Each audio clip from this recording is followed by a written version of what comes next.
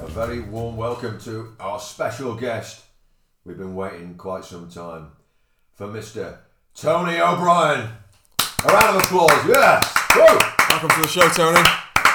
Thank you very much. A lovely bottle of Prosecco here, sir, for your lovely wife. You can pass that on to her, maybe. I've also got a couple of other gifts for you. I've got a book here, signed by Charlie Spedding. Stop Feeding Us Lies. Thanks very much. Any reflections on Charlie Spedding? From an athlete perspective, Would he have been running? Would he have finished his career before you sort of? What? No, I probably was in the relays back in '88 when it was Silksworth, and he was probably towards the end of his career then. But Gatesheads were quite strong then, so I think it was just coming to the end of his probably career in '88 when I was just going onto the scene of being into senior athletics at 18. So yeah, I think you know, obviously prior to that time and me being immersed in athletics from the 80s, you know, he was always quite prominent as one of the top marathon runners and top runners in Britain in general. So, you know, watching him and his journey was always a good like thing to grasp onto as well. Yeah, so yeah, obviously I've got loads of respect for Charlie and, you know, and what he's achieved and obviously everyone else. But he sadly lost his son recently, and we I personally send best wishes to him. It must be a very difficult time, a tragedy that. And we've had, since you have arrived, we've been speaking for an hour. We've had a wonderful conversation, the three of us. And I keep saying to myself, I wish to God we'd press record, you know, because we've had a great chat. But it's not on the recording. We're probably flat now from all that excitement. But one thing I've learned from the two of you, Matthew and Tony, and myself, we're speaking together. In this life, it's very easy. Chaos can surround us, and in my own life, and it's very hard. It can be very hard to find balance. I suppose it can be very easy as well with discipline and structure. If you can get that into your lives, you will succeed. Now, I've got this from Lao Tzu, the Tao Te Ching, which was actually a gift from Kathy, a wonderful book, and I've gone through it. It's time for me to release this wisdom in to Mr. Tony O'Brien's hands. There you go, sir. Lao Tzu. thanks very much, John. You're interested in Buddhism and sort of what is it about that connects you with that? I'd probably say it's the exploration. I'm not into any religion. I was brought up Catholic, but I'm open to experiences and knowledge. So it's not I'm interested in Buddhism. I'm interested in people and how people think. So I wouldn't put me brand on, you know, believing in a system. Systems help, collectivism helps. So I think with that, it's just like, it's something different, and, you know, you've got to explore different things as you get older. It never ends, does it? You've got to always be in that sort of mindset that you can look at things outside of your what you've always done all your life. So that's what I'm doing, a bit of exploration, I suppose. We share that, and again with social media and all these sort of distractions in the modern age, I found myself most recently slipping into these mediums, and I think it puts sort of a stress. So, whereas get with the knowledge from Lao Tzu in the Tao Te Ching, there it would I'd say disassociate from mediums. But how do you find balance with social media? Tell me. So for me, social media is it's a platform that you can use to your advantage. I mean, initially when I got involved in social media and looking at social media and immersing myself in what was happening in social media, there's a lot of good value in social media, but there's also the polarizing effect of social media, and opinions matter, they do, but too many opinions and too many points of reference can be a little bit damaging. And what it does is it sets out to actually get you to engage all the time and also immerse yourself in that world. So I suppose with that book and with, you know, trying to understand yourself and the world around you, it's good to give you that little bit of an insight. But the problem is that you get addicted to picking up your phone, going to sources, looking at the controversies. And I think sometimes it's just, you know, we're doing a sport that's immersed in hedonism. We're out in nature, we love it. And I think we need to embrace keeping that, and I think that's what keeps us centered a little bit. So we're not always going to the social media status. And you know what? A lot of people are showing a reflective side of themselves in social media. Sometimes I see that the values that they've actually got are not aligned to what they put on social media. So, you know, as long as you're putting something on social media that are aligned to your values, I think there's loads of substance in that, and I like seeing that element of things. But we get attracted to controversy, polarised thinking, polarised talking, and it actually separates society a little bit in that respect. But I look at it as to say, you know, I'll dip in now, and you know, I got addicted to it like everyone else. And the constant ding of that phone, you've got to try and have that little bit of a mindfulness thing. So I think it can be constructive in information, brilliant. I've got loads of information off that's helped me grow going forward. But also, there's a little bit of things in there that I think to myself, didn't really want to see that. I didn't really want to be immersed in that sort of thing, and it wasn't pleasant. So I think from, you know, it's how you present yourself for that information. So, you know, I personally don't say post personal things, but what I'll do is I'll go on groups where we've got commonality, and I like that interaction, because there's certain peers on that, you know, platforms that you can interact with and learn about certain things and help you with your trial and error approach to anything that you do in your life.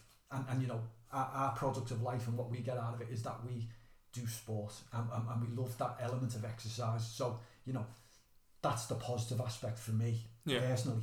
But there is a destructive side as well. And by the way, you know, there's also a humour side which I love. That, you know, sometimes you go into that immersive state where you say, oh, look at this on social media, you know, the TikToks, and some of them are funny, some of them are really, really funny, you know, and they you know, you really come away and you're like, oh, that's really funny, and then you're getting like, oh, it takes you away from, you know, going on things that you should be really focusing on for, you know, personal growth, and you know, and trying to, you know, feel good about yourself, because sometimes you look at something and you go, oh, I feel a little bit insecure now. Look how great their life is, but is it really that great? So I think you've got to sometimes look at it with a little bit of a glance, but just don't immerse yourself. Yeah. That's the truth. The truth is only what you see in your eyes and how you live your life. So I'd say there's loads of positive aspects, there's loads of negative aspects. Just don't get drawn in. Yeah. That's what I'd say. Yeah, I've found myself trying to step away from the likes of Facebook and all the rest of it. I seem to have replaced it at the moment with Let's Run.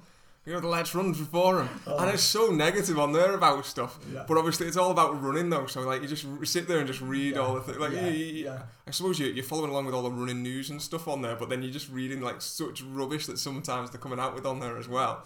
And but yeah, I seem to have replaced the Facebook and all the rubbish that's on there with like just rubbish about running instead now. again, from an ego perspective, you want to know about everything, so it's FOMO again, isn't it? You know, the present world and the information age is about fear of missing out. So you can make yourself look stupid by having a conversation, but you know what? Who cares? You know, you make yourself look stupid, but you know what? You learn a big lesson. I don't care. I didn't know. I didn't have access to that. I didn't understand that. I don't know that. You know, the insecurity of actually not knowing something and actually admitting to it is a big plus for me. You know what I mean? Having that security that you go, you know what, I can't give you advice on that. I haven't got a clue. You could probably tell me what's best there. And it's having that, you know, humbleness and going, you know what, don't know enough about that. I can't give you advice on that. I'm sorry. I haven't had that experience. But you know what, if you have, and I can learn off that, brilliant. You know what I mean? I think there's a euphemism, isn't it? You know,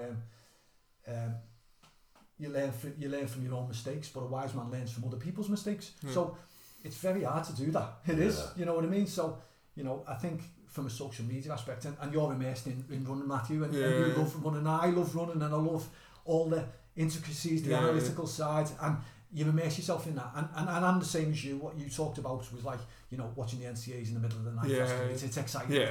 It's like, oh, I want to see it live action. Live action is important. You know, I'll have a conversation with my Mrs. Tracy, and she's like, she's watching maybe I mean, she doesn't immerse herself in the soaps, but she likes the soaps and she likes the escapism of the soaps. And then I'll go, I want to watch the football, or I want to watch the athletics, and she's going, just tape it. And it's easy to just tape it. I said, no, I want to watch live sport. You know what I mean? It's happening now, love. Yeah. I want to react to it as it's happening, because you know what? I'm addicted to the phone. I'll pick it up and it'll spoil it. It'll give me spoilers.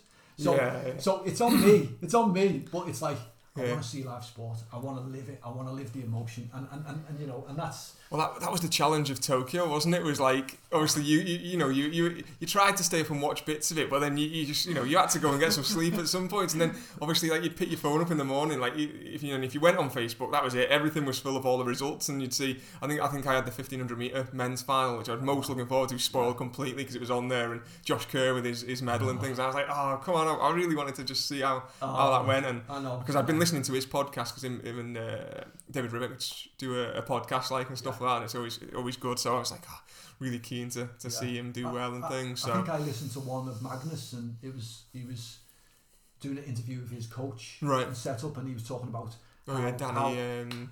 Yeah, I can't think of his last name now, but but he the was Brooks guy. It's the Brooks guy, and he was saying how he had to. Josh's mindset, he's a very interesting character, and he's very good, reflective, and he knows himself really well, you know what I mean?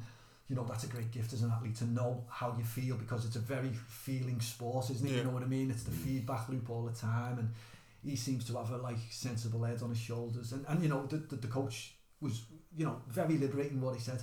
I made a mistake. I was like, wow, I like that. That's powerful. Yeah. And when people admit to making mistakes, you think they're very reflective. And when you make mistakes, you make amends for them mistakes, because they're learning opportunities. And we're always taught, oh, don't make mistakes. Oh no, mistakes is what make us. You know what I mean? It's all trial and error. Yeah. So. That's right. I must thank Matthew. He got me up at 1:30 in the morning to watch our good friend David Devine finish fourth, which was a disappointment, but at the same time he gave it his best. And I said to Matthew, can't we just watch this when we have our breakfast in the morning? But no, we've got to get up and be a part of it, haven't we? At 1:30. That's really good. And he's your team. And David said to me, I bet you wish you hadn't bothered now. He's got a great sense of humour, David. He has, yeah. But he's a great looking runner as well. He's got a really good running technique. He's relaxed, and he's made some great inroads into the times this year. I raced against him in the 5K in the Northerns, and he won that.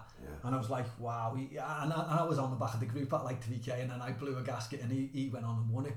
And it was great to see, you know what I mean? And obviously, I've got a real close connection to Tony as well, who's the influencer, and who's the motivator and the coach, you know what I mean? So I'm a massive believer in, we all plagiarise everyone else's work. We all do that. That's how we learn. You know what I mean? But you know what? If it's for the force of good, it's a brilliant thing. You know what I mean? And you see the fruits of that labour. And it just shows David's mindset. If he finishes fourth and he thinks it's a failure, that's personal to him. That's his decision, isn't it? But we look at that and we go, you know what, you're a bit of a hero, really, aren't you? You know what I mean? And you're immersed in that because he's your teammate. When I've only had 2 or 3. I know John Joe said he shouldn't have been allowed back on the plane. To be fair. Well, that's about right, isn't it, John Joe? You know what I mean? But that's banter, and I like that because it keeps. And he sounds like, I don't know David personally, but I look at it as I'm not one of these who will hero worship anyone,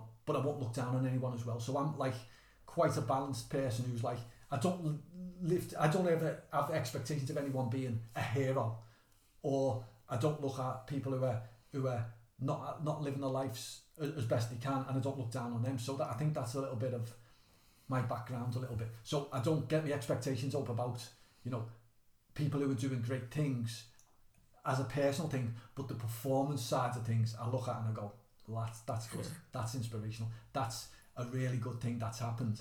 But I don't know David Devine as much as you've known from running and stuff like that. But the interactions I've had with him have always been positive, and he comes across as a very humble and funny lad as well. I tell you one thing about, he's got a great sense of humour. Oh yeah, but he's a quieter sort of Scouser. Yeah. But he's got a wicked sense of humour. And saying his humble side was obviously that night we stayed up to watch. It was the day after the Mid Cheshire 5K, And so obviously Dave, I think, had taken himself off social media, obviously, you know, in the Olympics, Paralympics, taking his, you know, stay away from it while he was there. But obviously post-race, he'd gone on and obviously seeing that John Joe in the WhatsApp groups and stuff like that, had your breakthrough of the season really with that 1450.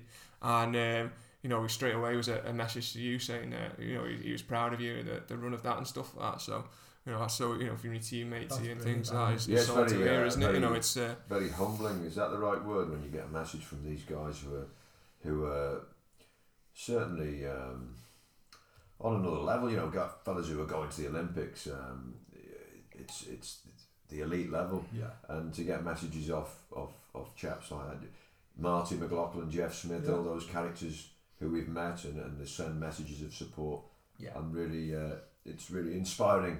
I think. I think, you know, with David going to the Paralympics, I think he'd been has he been before as well? I think he won a medal, didn't he, in 2012, a bronze medal, I think.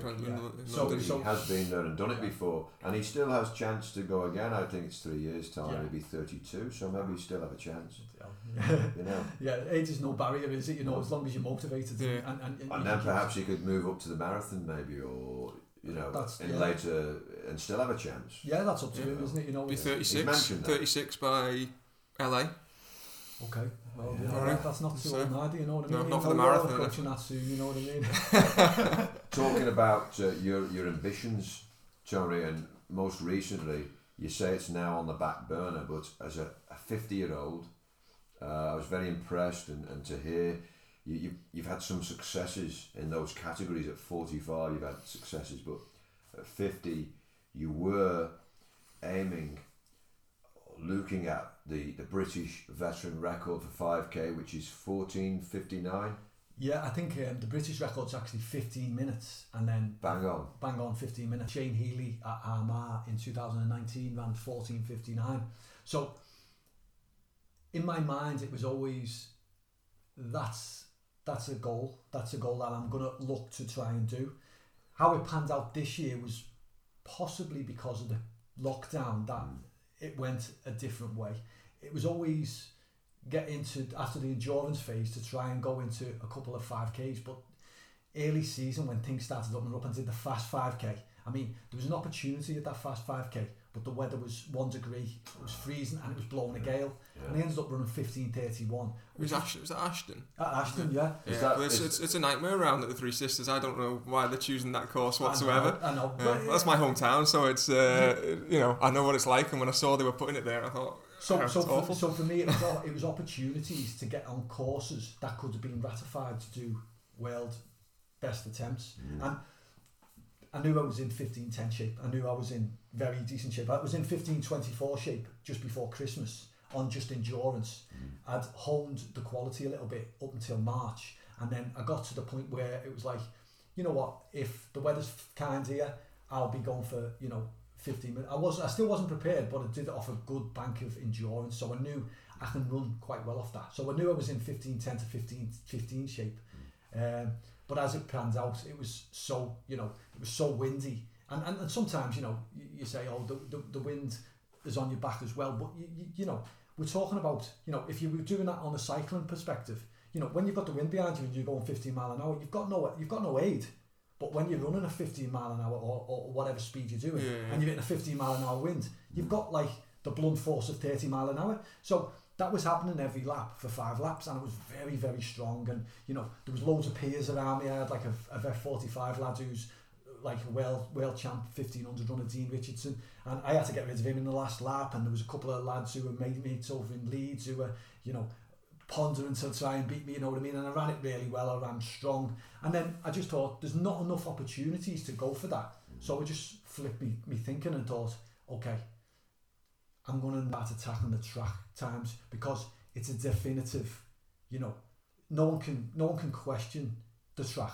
You know, you can still have bad weather days, and I've got bad weather days, but on a road race, it can be, you know, you could have an out and back course where you've got a tailwind going out and then a tailwind coming back. You know, it's so weird. That's why they used to call them world bests, because, you know, you can't really compare performances on roads that are like, you know, compared to a track. And on track sometimes you can't, you know what I mean? I mean, I know that we've got the shoe issue and stuff like that now, which is, I've got a perspective on that as well. But tell us your perspective. Well, please. The perspective for the shoe issue is that I've got no,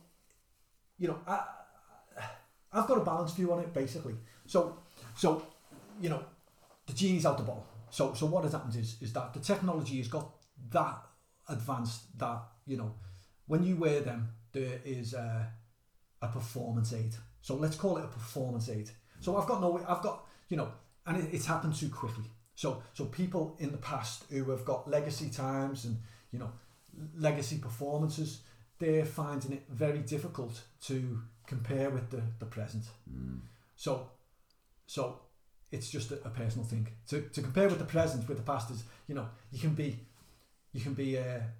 quite negative about it and go, you know what, if I'd have had them shoes, I'd have ran this. But you know what, you didn't have Cindy, you still had Tartan tracks. So what I'd say is that probably if you were looking at 100% as in performance aid, right, it's sort of a nature and a performance aid. So, or a nature and nature side. So I'd say, and this is my argument, 95% of people are unequal for 95% of, genealogy, your genes, the environment you're training, the immersive knowledge that you've got around you. Some people are immersed with great knowledge, you know what I mean? Like this podcast, you've got guests on here who are like, world-renowned runners, you know what I mean? You've got like, you've had Charlie on, you've had Jeff Smith on, you've had Marty on, you've had Anne Williams on, you've had world-class athletes on here.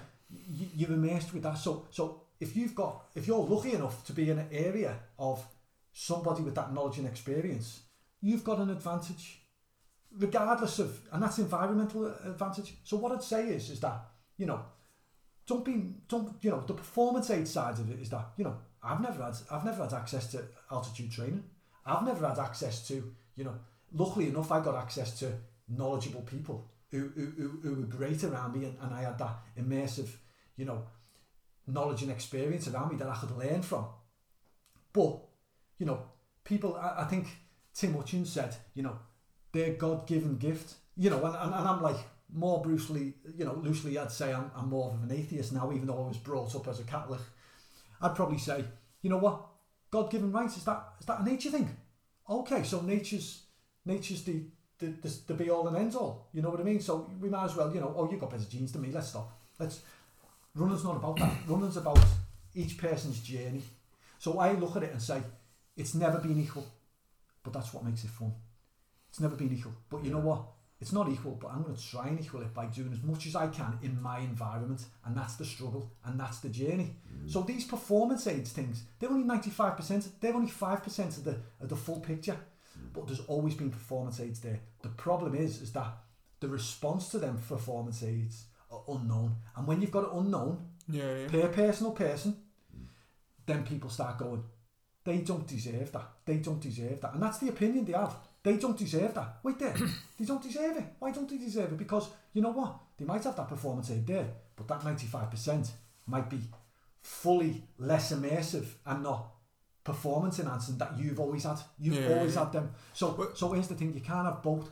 You can't have natural environment and God-given genes to be, that's who God selected. Well, let's all pack in there. Let's go and find the ideal runner, man. Ideal runner, woman, ideal runner, whatever category you wanna pin on them, and let's just let them run around the track and we'll watch it and it'll be great. Sport's not about that. It's about competing. It's about health and well-being. It's about having that immersiveness and collectiveness with everyone who runs. So it's like a enjoyment factor. So what happens then is that people start a little bit protecting the legacies, because the thing with me is I've spanned that category. And I'm here now. So my answer to that is, it was not thought out well. It probably wasn't, it's probably a too big a jump. But the problem is, back in the day, we didn't have social media, did we? We didn't have polarised things. Well, that's the thing. So for me, the thing with it all, and I've been thinking about it even more lately, especially when they talk about there's people who adapt better to the shoes than there is other people, and they won't. And I was thinking on it because I was chatting to it was Rachel Fairclough, who we've had on the show. She she finished second in the BTR 10 miler last Sunday, and I think the winner of that in the women's race said to her, "Oh, you need to get yourself a pair of Nikes. You'll run miles better in a pair of Nikes." And she was in a pair of the Brooks Hyperion Tempos, which is the training shoe, to be fair, from Brooks. And so she posted asking, like, you know, in the closed group sort of thing, just what were people's thoughts? Did they think they really made that much of a difference? Because she's always just thought, well, maybe they don't, maybe, you know. And I started thinking about it, because I started replying, and actually, like, from a physics perspective, I mean, from a technology perspective, what happened and how it, you know, sort of how it changed things is the technologies existed. They were just 3 separate technologies. Then what they did was they went, well, actually, if we combine all 3 of these, it's going to do something different. So carbon plates were around in the 90s, and they've been on spikes for years and years. Big stack height foams have only recently sort of come out with the likes of Hoka and things like that, but they're designed to take out the impact and help sort of, you know, older runners or sort of new runners feel comfort and everything, that sort of idea concept. Well, and obviously then you've got a lightweight shoe. So race shoes were used to be stripped back, nothing of them, because the only way to make them lightweight was to just take everything out of them. But now you've got lightweight foams that you can put tons of on the bottom of a shoe, and it's still lightweight. Okay, well, that's great. Ooh, but it's really wobbly and unstable now, because we need to stabilise that. Oh, well, if we took this carbon plate and stuck it in the middle of it, that's then stabilised. Okay. And then the after effect of that is obviously then you've put this carbon plate in there. Now, that's only been put in there to stabilise a shoe, but actually it then acts like a spring if a runner can put enough force on it to bend the shoe. Now, a lightweight runner, or a female runner, because Rachel was the one asking the question, unless she's really sort of like the top end, the faster they're going to go, they're going to be able to apply more force and therefore get the spring-like motion out of it. So for your elites in the women's category, that's going to work. Or if they're a heavier woman, that's going to work as well, because they're going to be able to, they're applying more force. But for a lightweight woman who isn't elite level, actually they're not going to get that much benefit from it, because they're not actually going to be able to apply that much force onto the plate to get any spring from it. They're going to get the recovery benefit and the impact benefit of the foams, but they're not going to get the plate benefit. Same on the men's side, obviously a more powerful, I was then thinking me and John Joe in comparison of the type of builds we are as runners. So John Joe's got the more, you know, traditional classical sort of distance runner build, whereas I'm a little bit more stocky, a little bit more muscular. And then, you know, when you think of the shoes, again, I'm more powerful build. So when we hit cross country, John Joe can wipe the floor with me, because he can just float over that mud, he can get away around and stuff like that. I hit the mud and I sink straight into it. But then on the road in the plated shoes, well, I'm applying more force, so I'm getting more spring out of that plate than John Joe's going to get, because he's not going to get as much force through the shoe.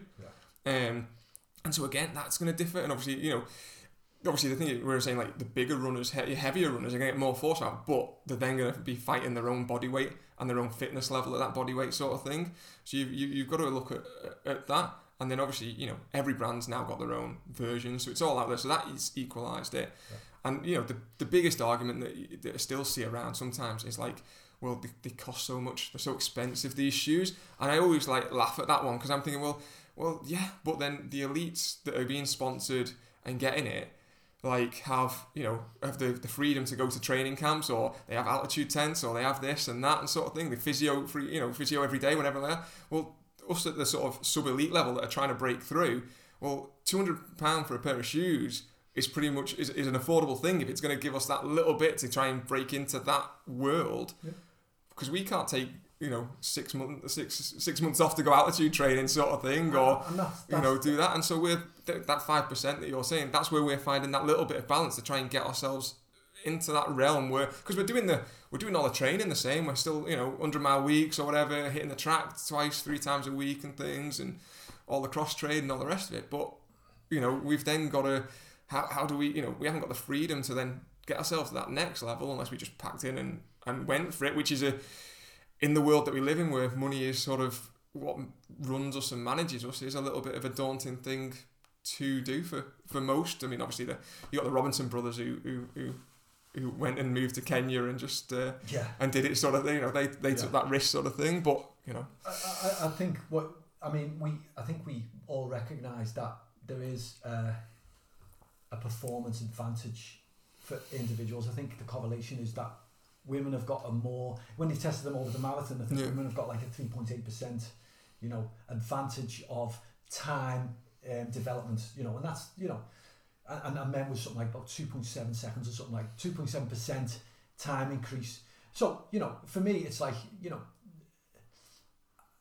I'm not, when I see the future, the generation now, and I've ran like 14:01 for 5k back in the day in 2001, and I just wore conventional spikes, and that's fine, you know what I mean, and I didn't have the 95% benefits, but I had, you know, enough benefits for me to be happy and satisfied and not have any angst or you know, contempt for anything or anyone or any resentment. So I look back at that experience and said, you know what, I didn't have everything in place, but I tried my best within the environment that I lived in, and I look back and I say, I enjoyed the experience because I shared it with people, and I enjoyed that. So I think we all acknowledge that, yeah, there is that perspective, but everyone now, there is an advantage with wearing them, and maybe that's the fatigue busting side of it, because we know, you know, especially in a marathon, when you get fatigued, if they have absorbed all the, you know, the breakdown of cell structure within your muscles and your bones and in all that dynamics, you know, you might get to, you know, you might gain the advantage by just, you know, the fatigue busting elements of them. And I've found that I don't train hard on the road now without using the super shoes, as they call them. I've got a problem with them calling them cheat shoes, because you know what, the fundamentals are not cheats. If they were cheating, they'd be like, you know, they've got something in them that no one else has got. You know, you're cheating the system. You're not cheating the system. The system's just got to the situation where it's caused this polarization of thought. So when I go and I see a performance, it doesn't spoil it for me. I like watching live athletics, and you know what, without the shoe technology, the immersive, you know, and whether I believe it or not, you know, I used to watch Tour de France, and I loved the experience of watching Tour de France, but there's a cynical part of my brain that there's doping's prevalent. The system's not fit for purpose. Whistleblowers generally are the ones who get all the doping ringleaders out of it. But it's a closed shop. So you can be cynical and you can just make a mental adjustment to that. But you know what? There's art form in running. There's an art form in sport. So I just enjoyed the art form. But you know what? There's still a cynic there. There's still a mental adjustment. So when I've done all these times in the past and I see people running times now, I don't compare myself. I don't go, you know what? If I'd have been living now, I'd have been doing that. Because you know what? Luckily enough, I've spanned them generations, and I'm actually, you know, using the technology. I've used the technology the second half of the season on the track. First half of the season I didn't. I just used conventional Nike Matumbo. Right. But Nike Matumbo are still, you know, they still got the foam in, but they're not classed as super shoe, are they? No. So out of necessity, I couldn't get the super shoe. So, but I was happy for the first half of the season to attack records without the super shoe, because it was like, you know what, I've worked on so many different aspects of myself from a physiological point of view that, you know what, I'm going to be brave and I'm going to go, you know what, I'm going to train. And there was sometimes in the past where I was training and I was on the verge of getting injured because I wasn't strong enough. So it gave me the incentive to get my strength program in place, that I knew that I could wear the non-conventional spikes or the conventional spikes to the super shoes, and then basically I had a break halfway through the season and then wore the super shoes. And you know, whether it was anecdotal or not, I broke one record without the super shoes early on, the mile record for 50, and then I broke the 3k, but I attempted the 3k early on in the summer without the super shoes and felt like 6 seconds short, but got the pacing wrong and the weather wasn't conducive and just totally messed it up, and then broke it with the super shoes later on. But you know, I'd say to myself, you know, I justified it in my mind a little bit to say, you know what, I knew I was in great shape. I ran 8:55 for 3k without the super shoes, and I got the pacing terribly wrong. I got the perfect pacing going with the super shoes, and I ran PBs, vet PBs over 800 previous to that with the super shoes. So you know, it was like, for me, it was like two sides of the coin. You know what? I've proven to myself that, you know, it's the 95%, that's the strong bit. And you know what? If I've got any performance advantage there, so what? You know what? I broke a 20-year-old record over 3,000 metres. I got close to it, went on the 5th all time without the super shoes, but got it wrong. And I didn't have the speed development at that point than I did in the second half of the season when I got the super shoes. So it's all anecdotal, isn't it? So, but you know what? People can make assumptions and say this, that, and the other. It doesn't matter. It's personal to me. I know what I've done. I know what my journey was, and the people and my peers are close to me know my journey, and that's what's more important to me than the detractors. And you know what? If they don't respect that, that's fine. It's up to them. I respect it. Doesn't matter. Yeah. Right, I've got another book for you. John Joe's looking a bit tired here, isn't he? What's going on? I know you only did like 13 this morning. I'm only 24 here. Like peanuts, you know, cashew nuts. I think you need a bit of protein. Right, forget the shoes, people. Here's Kenneth Williams. I've got you another book. I'm glad you both stopped there for breath. I've got Kenneth Williams. What does he mean to you, Tony? Kenneth Williams. So, John Joe, when you come into the house, he basically has got a library of books on the floor that he wants to offload, and he's like putting them up in your face, and you're like, okay, what is going to pique my interest, right? But weirdly enough, I mean, you know, I watched the Carry On films back in the day, and you know, Kenneth Williams was always like the effeminate, you know, saucy sort of double entendre sort of fella in them things. But I was on Twitter about 9 months ago, and some of his interviews were on Twitter, and some of his stories were on Twitter, and I just loved the theatrics of his performance, even when he's just getting interviewed, and how his mannerisms are, and it makes me chuckle, it makes me happy, it gives me joy to see, you know, other people around him feeding off him as well, and how he tells the story. So it was more of a visual audio thing with Kenneth Williams, and I don't know nothing about him, I don't know nothing about his life, etc.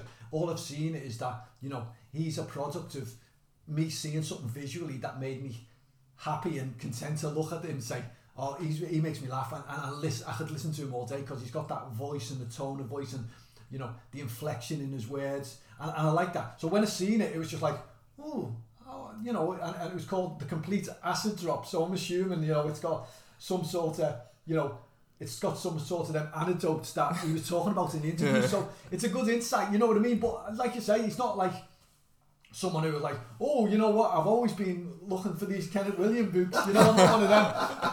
But what's great about it is that, you know, I'm now like, just because I've seen something visually and it piqued me interest, when I've come here, there's like, oh wait there, I'll have a little read about that, because you know what, I like that, but let me see what the story is a little bit behind that. And if it's just anecdotal and it just takes me away and I have that little bit of escapism, I'm all for it, you know what I mean? So thanks very much for that, John Joe. You're very welcome, and now the proud owner of the Kenneth Williams book. He tickles me as well. I from the Carry On, what would you films. call them? No, the films. The films, yeah. For those who are listening and are unaware, we have a huge fan base in India. He was Slovakia last week, wasn't he? Yeah, we fluctuate. There's no continuity here. What's going on? The audience figures seem to be fluctuating between India and Slovakia. What's going on here? Well, I think it's to do with the fact that we're interested in Lao Tzu and those very deep sort of what are they, gurus. I think the Indian listenership falls into that category. Anyway, moving on. Inner city Liverpool. Being brought up. See, look at the time, it's just flying by here. We've not even really started the show.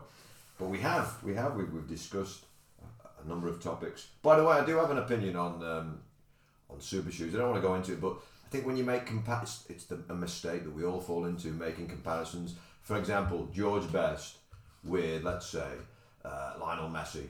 I've heard guys on the bin wagon argue about that. You know, Best was far better, but no, you can't compare. You've got Casey Football on the one hand, you've got a flyaway balloon on the other hand, which when you kick, I bought one recently. I kicked it and it went. I thought, unbelievable! Like, you know, we could all score goals from the halfway line with those things. You can't make the comparison. What a progressive person would do is say, you judge the current crop and you support the best at the time. They're all up against one another with the same means, for example, any athlete who wears one of those particular shoes, it's got to be on the shelf. So you can, it's available, and they all go out there, give it the best, and that's, I think that's what progressive. But I'm not progressive. I also fall into cynicism and comparisons, and that's human nature. Yeah, that's what. Yeah. No. All, by the way, all opinions are valid. I've got no issue with that.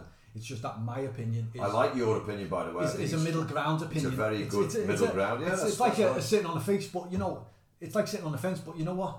I'm spanning that era. I've been there. I've done the legacy times, and I'm doing legacy times at this age. So I see from both perspectives. But and you then know you what? get the current crop, by the way, who criticise the what do you call them? The classical athletes of yesteryear, and say, well, those courses were all bloody short. Because the way they judge that is they say, well, how can you run faster on the road when your track time is only way down there? And they scrutinise that. Some of the current, that's another mistake. You fall into the cynicism again. There's no absolute. Leave it alone.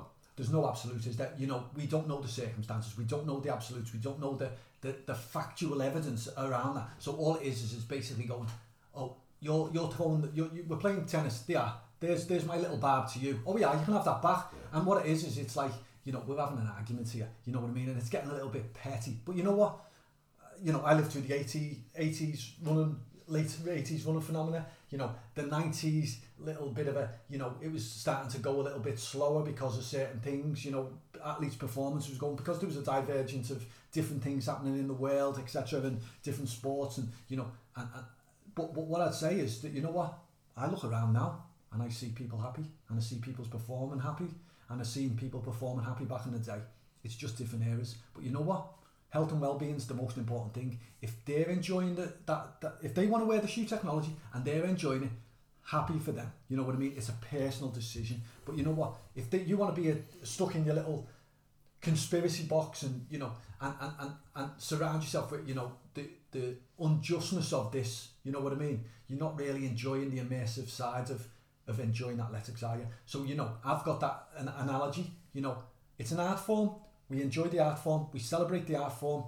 We don't know what's behind that art form sometimes, and we take it on face value. But the cynic in me will say, historically, we've had cheats. We've had people who've booked the system. You know what? And you just take a mental note of that. And you might take a mental note of the performance aids that we've got now. Take a mental note, and I'll adjust. But you know what? Does it make it any more happy to do what you do and get the performance out that you do? For me, it's exactly the same as back in the 80s, back in the 90s. Now I'm enjoying the performance just as much. Well said, Tony. Yesterday, I actually want to talk about yesterday, the sixth stage. You mean where the Liverpool Harriers finished second Merseyside team home at the Northern Road Relays, that one? Yeah, I want to acknowledge the success of Liverpool Pembrokeshire, finishing 8th out of about 96 teams. Yeah. Tell us about the history of this sixth stage, because I'm still unaware of this sixth stage, you know. But I know the guys around me are very passionate, and I took on that passion, and I got involved. And the top 25 teams qualify for the Nationals in Birmingham. Yeah. And by the way, we were discussing your greatest, perhaps, performance, and you were saying to me, back in 20 odd years ago, 97, when Ken Doherty won the World Snooker World Championship. Another Doherty. Is it Doherty or Doherty? Doherty. Yeah, that's the way to say it, I think. Picked him up in my taxi once. 97, you ran the third fastest leg in the national sixth stage. Now that is quite an achievement. By the way, Sunny St Helens didn't even get a team down to the sixth stage in Redcar yesterday. And they've got lots of people around in the area. You know, they've got 2 clubs, and they didn't get one blessed team into Redcar, and that's disappointing. But I think it's disappointing because they don't see the value, the importance of the sixth stage. Maybe what's going on there? There's something about that, isn't there, Tony? Well, I think. Not speaking for Sutton, I suppose. As the chairman of Sutton. There we go. Here's the tennis ball. You know, we got our ass kicked off Liverpool Pembroke, but Sutton wasn't there, so I'm diverting away now. You know what I mean? Good at that. I'm only messing. You know, I'm a bit torn. I've got a lot of affection for Liverpool Harriers as well. They're massively. Was that your first club, by the way? No, it was actually Liverpool Pembroke in 1981 when I was just 11. 11, yeah. So I joined Liverpool Pembroke in 1981 when I first started senior school. So believe it or not, not a lot of people understand, because they associate me with Liverpool Harriers from when I was there in 1985 onwards to 1999. That I was always a Liverpool Harrier, because I was predominantly at my peak running for Liverpool Harriers and then on to Morpeth for a little bit. But Liverpool Pembroke was actually my first athletics club. In 81, would Marty McLaughlin have been around at the time? Yeah, he was, yeah. Was he coming towards the end of his career, or he still No, he was prominent? He was starting to become prominent then. I think he was that very dominated at that time. Well, I don't know, I'm not 81, sure. You'd have been 11. Well, I'd have been 11. 81, 82, I was training at Kirby, and he was probably at Kirby at that time as well. So yeah, that'll probably fit into some of the history part of what you want to talk about. But like, I think we're. Well, Marty, he gave me an impression that, I suppose, when you started to really develop yourself, that would be then the end of his career, as you were coming on the scene and punching through, But that you're only 11 though when you first walked in the door, and he's still very prominent at that. Yeah, time. but I wasn't aware so much about senior athletes at that point. I was just immersing myself with one of my best mates who I grew up with, and his older brother who won the English schools, who trains under a coach called Charlie Whiteside, and I was just, I had a little bit of imposter syndrome. I was just like a little slugger who used to run around the streets of Liverpool, and and luckily enough we had like 4 or 5 people in our tenement block who actually were in Liverpool Harriers or Liverpool Pembroke. So they brought me, they seen some sort of nurturing technique to say, come up to Kirby and you're a good runner. I never see you stop running, so come up to there. And that's how I got introduced to that sort of, group. But what it was, when I go into that group, like everyone, you're off the back, and you're just a non-entity. You're just like, I just want to fit in. I just want to fit in. So Liverpool Pembroke was the first insight into, the structure of athletics as a young athlete, and I enjoyed it. It finished rather funnily with an upturned hurdle on Kirby track. The lights were dim at one point, and there was an upturned hurdle, and I'd gone into lane 2 to get round someone, and I hit this hurdle, and when you say upturned, it was on its side, was it? It was just on its side. So I didn't see it. I didn't see it, and I hit it with my shin, and it gashed my shin.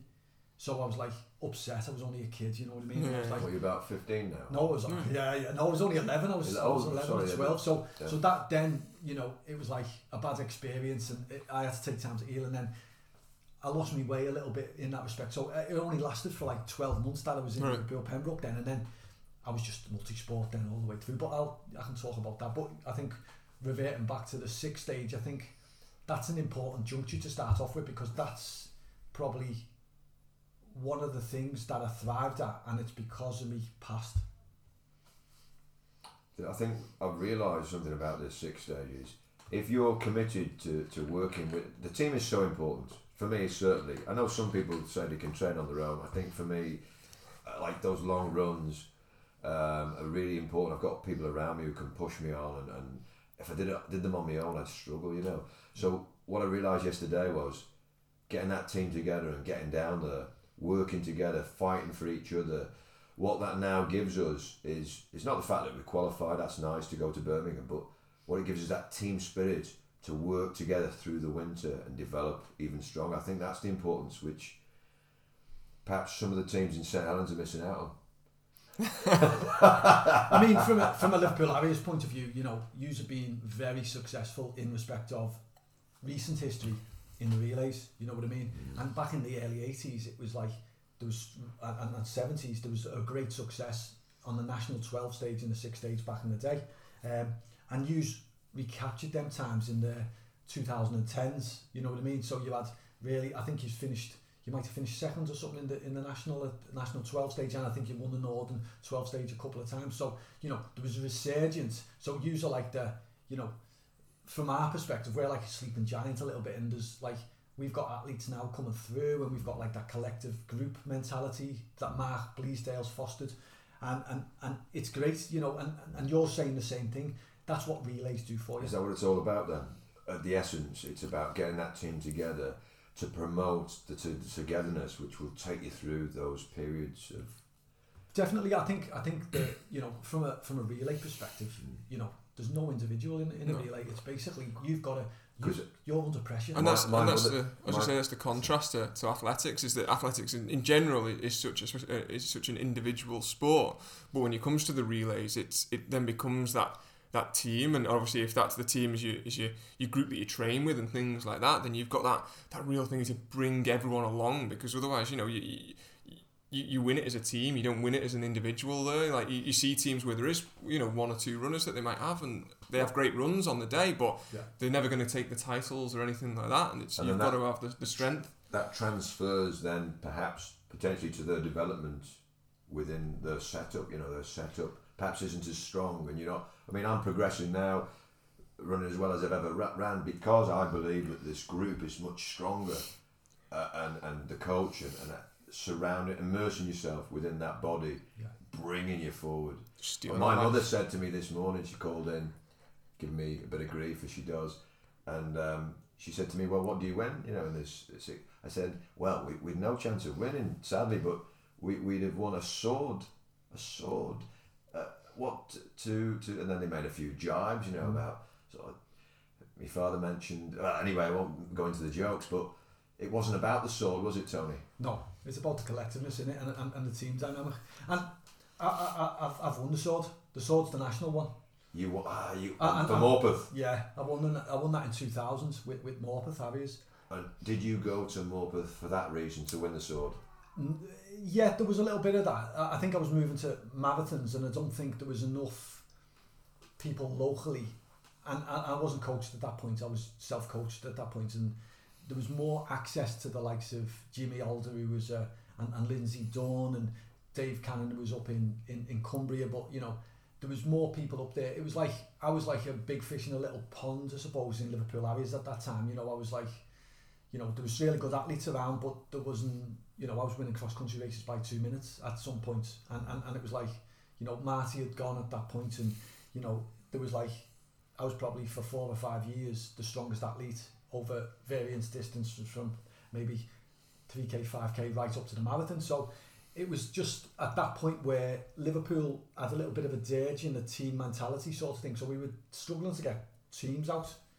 So at Liverpool Harriers in 99. So I'd ran London Marathon in 99, and the week later ran the 5th fastest short stage in 99. And then at that point, it was like, it was getting a bit, you know, the teams they were arguing amongst themselves who was getting picked, and we were struggling to get teams, and there was no cohesiveness, no one was training together. And I had a connection with the Hudspeth brothers, who were like, Ian went to Liverpool University, and we were always close anyway, so we trained together when he was here. So I always had that common connection with Ian. So I said, you know what, you know, I always liked the group sort of thing. So I suppose Morpeth gave me more of a team dynamic, but also supplemented the needs of what I needed from getting advice on the marathon side of things, because you know, there was a couple of opportunities I might have missed here with the knowledge and experience. So I then went into a club where I was like maybe 3 or 4 in the pecking order, which was great. You know, it was like I'd gone from like changing the dynamic where, like you say, being individualistic and being on your own and not having anyone alongside you who can challenge you, to going into that like groundedness stage where you've actually got like Commonwealth third medalists like Mark Hudspeth, and you know, national class, you know, international athletes like Ian Hudspeth, and then you had other supplementary lads who were similar ability to me, and it was just nice being in that team dynamic. And we had loads of team trips, and we won successful relays, and you know, I love that element of things. And I think I'd had that with Liverpool Harriers, and I loved that part of Liverpool Harriers, and then I think that was the draw that got me away, because the team dynamic had finished a little bit in Liverpool, and there was no energy there anymore. But Morpeth were building the energy again, and it was like, and I had that common connection. So, you know, I never took it lightly, by the way. You know, it was like 4 or 5 months of like deliberating. But you know, when I ran the relay, and I don't even know if we finished the team in 99, but I was like on second leg or something like that, or I think I was on second leg or something. Yeah, when I ran like 14, 15, and I was like 5th fastest overall. I was like, okay, yeah, I've tried my hardest, I've ran my best, and everyone does in the team, you know what I mean? We had that, but it was like, it was a bit disjointed, and it was just like, I've got to do something different. You know, I was 29 then, you know, I wasn't a kid anymore, and I'd done all the relays from back when I was 17, 18. So I think, you know, but like you say, from a Liverpool Harriers point of view, you know, I'll always hold them in high esteem. You know, they were a massive part of my development, you know what I mean, and all the good people around there, you know, and the coaches and the setup, and, you know, I had some great experiences with them, you know what I mean, and, you know, got to enjoy the journey with loads of people, you know what I mean, and still have continuity back to loads of people. So when I see the Liverpool Harriers vest, you know, I don't look at them as competitors, I look at them as like comrades, you know what I mean. It's like, I suppose it's like an area thing, isn't it? But, you know, that's part of my history, so I'll never stop loving that history, you know what I mean. So here's an interesting point. In the 6th stage yesterday, the gentleman who was about to set me off, he said to me, "I'll tap you on the shoulder," but he didn't tap me on the shoulder. And I wondered about this, because I thought, well, you can't forget to tap someone on the shoulder. And he definitely didn't. And I probably lost a second because he didn't tap me on the shoulder. And one of the guys was saying, they hate Scousers, they hate Liverpool and all this. There's no truth in that, is there, Tony? I'd say, you know, the problem is with and it's not a problem, you know, there's a siege mentality a little bit with Scousers, and rightly so, you know, we come from a diverse culture, you know, we've probably got a little bit of a chip on our shoulder in a nice way, because we're not soft, you know, we understand the dynamic of human behaviour, because we've lived among the soup of human behaviour, you know, we've seen all the good, we've seen all the bad, we've seen all the struggle, we've seen all the chaos, we've seen all the enlightened times, we've seen all the humour, we see all that, we've got an identity, and, you know, sometimes it rubs up against certain areas, I suppose. And I think football's a little bit of a divergent side of that as well. You know, there's always been that northwest rivalry between the Manchesters and the Liverpools, the Everton and Liverpools. You know, it was never that polarised in the past. But I'd say there's always that, you know, there's always that element that we probably think that. But whether it's true or not, we don't know. You know, it's up to them to, you know, actualise that. We can't say, oh, you know, we're not liked. Do we care? Not really. You know, we're quite resilient. We're like, you know what, we've got our identity. We enjoy what we are. We don't forget what we are. You know, that's the substance of me. You know, I don't forget where I come from. I don't forget me base. I don't forget me foundation. You know, and I'm proud of, you know, loads of things that happen. But, you know, there's things that happen as well that I'm not proud of. You know what I mean? Within the culture of being a Scouser. We talked earlier on of the Irish connection, and your mother's maiden name was Campbell, and Flanagan, and there's an Irish connection there, and that you do get that from Liverpool. And as you listen to the show, and Tom Rogerson mentioned the uniqueness of Liverpool, and I mentioned before we started the show that sort of the conservatism and the divide, and the sort of that which still we agreed exists today. Yeah, and I think you know, there's an extent of it being Liverpool, and then an extent of it being the north of England, and compared to the rest of the UK, especially when you come to athletics and you talk running. You know, as you know, I'm sure one of these days we'll have my mum on the show, and she'll describe the story of her nearly not going to the Olympic Games from the fact that she hadn't been picked, and they didn't think they asked, a local journalist got in touch and said, you know, how come she's not going in the marathon? And they said, didn't think she'd want to go, you know. And then obviously the world champs the year before for the 10,000 metres, she won the trials in the qualifying time, but she was a northern runner and they wanted to send 3 southern girls, and so they sent her out to the Bislett Games to hopefully be upset and get the other 3 girls to beat her, and luckily she beat them all and set an English record, so they had to send her at that point. You know, and that's still around to today. You know, you see names missed and things like that, and other athletes get into teams and stuff. So I think there is that element of, you know, the clique system, you know, and there is a little bit of the north-south divide in that respect. From a, you know, historically, you know, that's true. You know, it is true. You know, but you know, there's other stories of southern athletes who've been overlooked as well, and sometimes it's just, at least the Northerns can organise a road relay, can't they? Well, yeah, exactly. You know, yeah, I know that's a bit of a moot point at the minute. For those who are listening, the Southern 6 stage were cancelled 4 days before they were meant to go ahead because of a crumbling stadium. Yeah, which Southeast Athletics have actually. Crystal Palace, is that right? Crystal Palace, I think they actually based themselves there, so they're actually working in an environment of crumble. But you've seen as well that, you know, there's been a collective try to get them to go to Milton Keynes. Milton Keynes are putting on an event with SOAR and stuff like that. They're sponsoring it and things. So they're fulfilling it, but it's not going to be a banner of it's the southeast of England. South of England relays. Yeah. And you know what? It's a brand. But you know what? Are they given what they should be given is basically, you know, the athletes in that region, you know, the chance to run in relays and compete against their peers as a team, and also you've got your fastest legs and your fastest overall legs. Yeah. So, you know, it is a testament to the way athletics seems to be going. There seems to be, and you know what? I've noticed this since the lockdown. There's a big lethargy in how people apply themselves.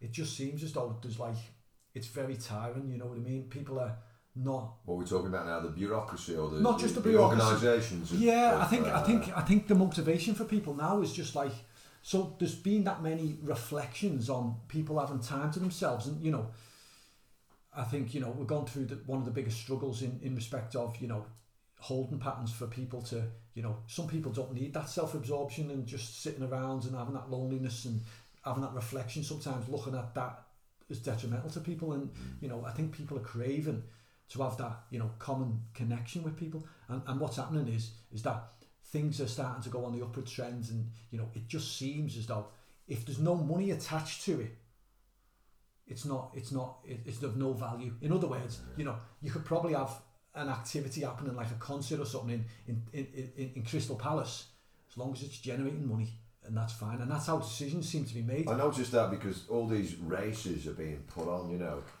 private races where they're making quite a few quid, you know, but then you get these types of events which seem far more easily sort of cancelled.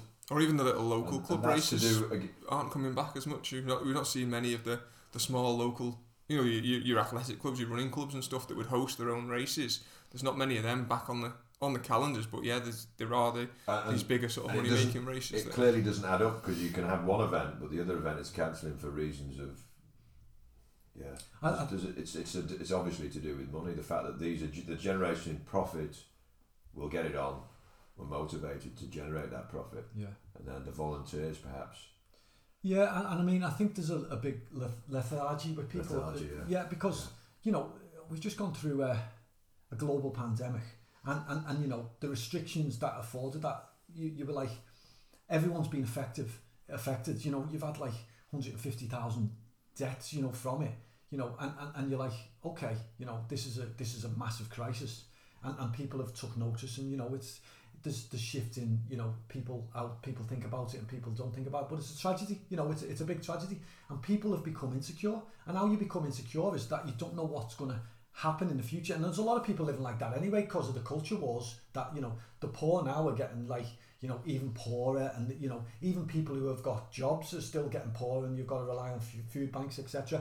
And you know, there's a bit of a disconnect in society. But what's happening is now, with like the service industry, which we're basically built on, aren't we?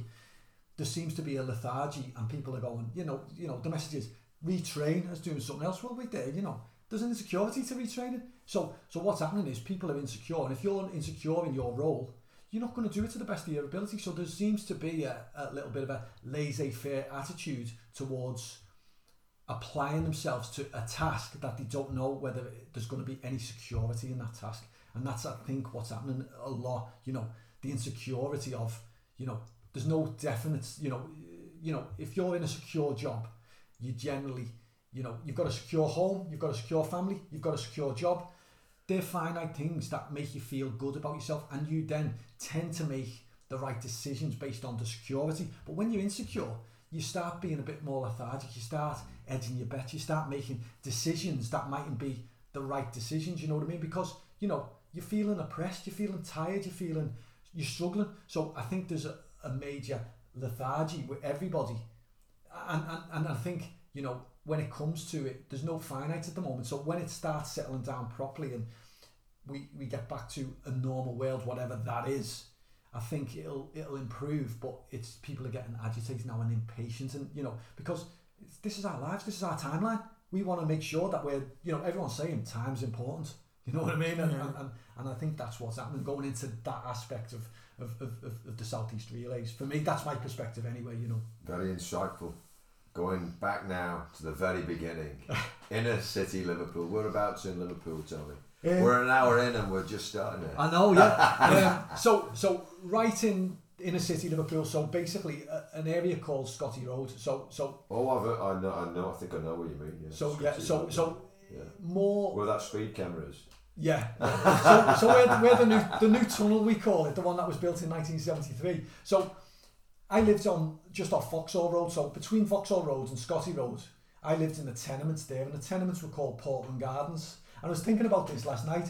It was just a concrete jungle, and they called it the gardens because there was gardens at the back of the tenements, and all they were was like a play area of tarmac, and then lawns around the sides, slanted lawns. So you had a little bit of nature. It was like, I think it was it might have been a 1930s or something philosophy that, you know, we're going to all pack them into the tenements. You know, it was like, you see it historically on shows. So we lived in the tenements, but there was a good sense of community. So it was probably one of the most deprived areas in Britain at the time.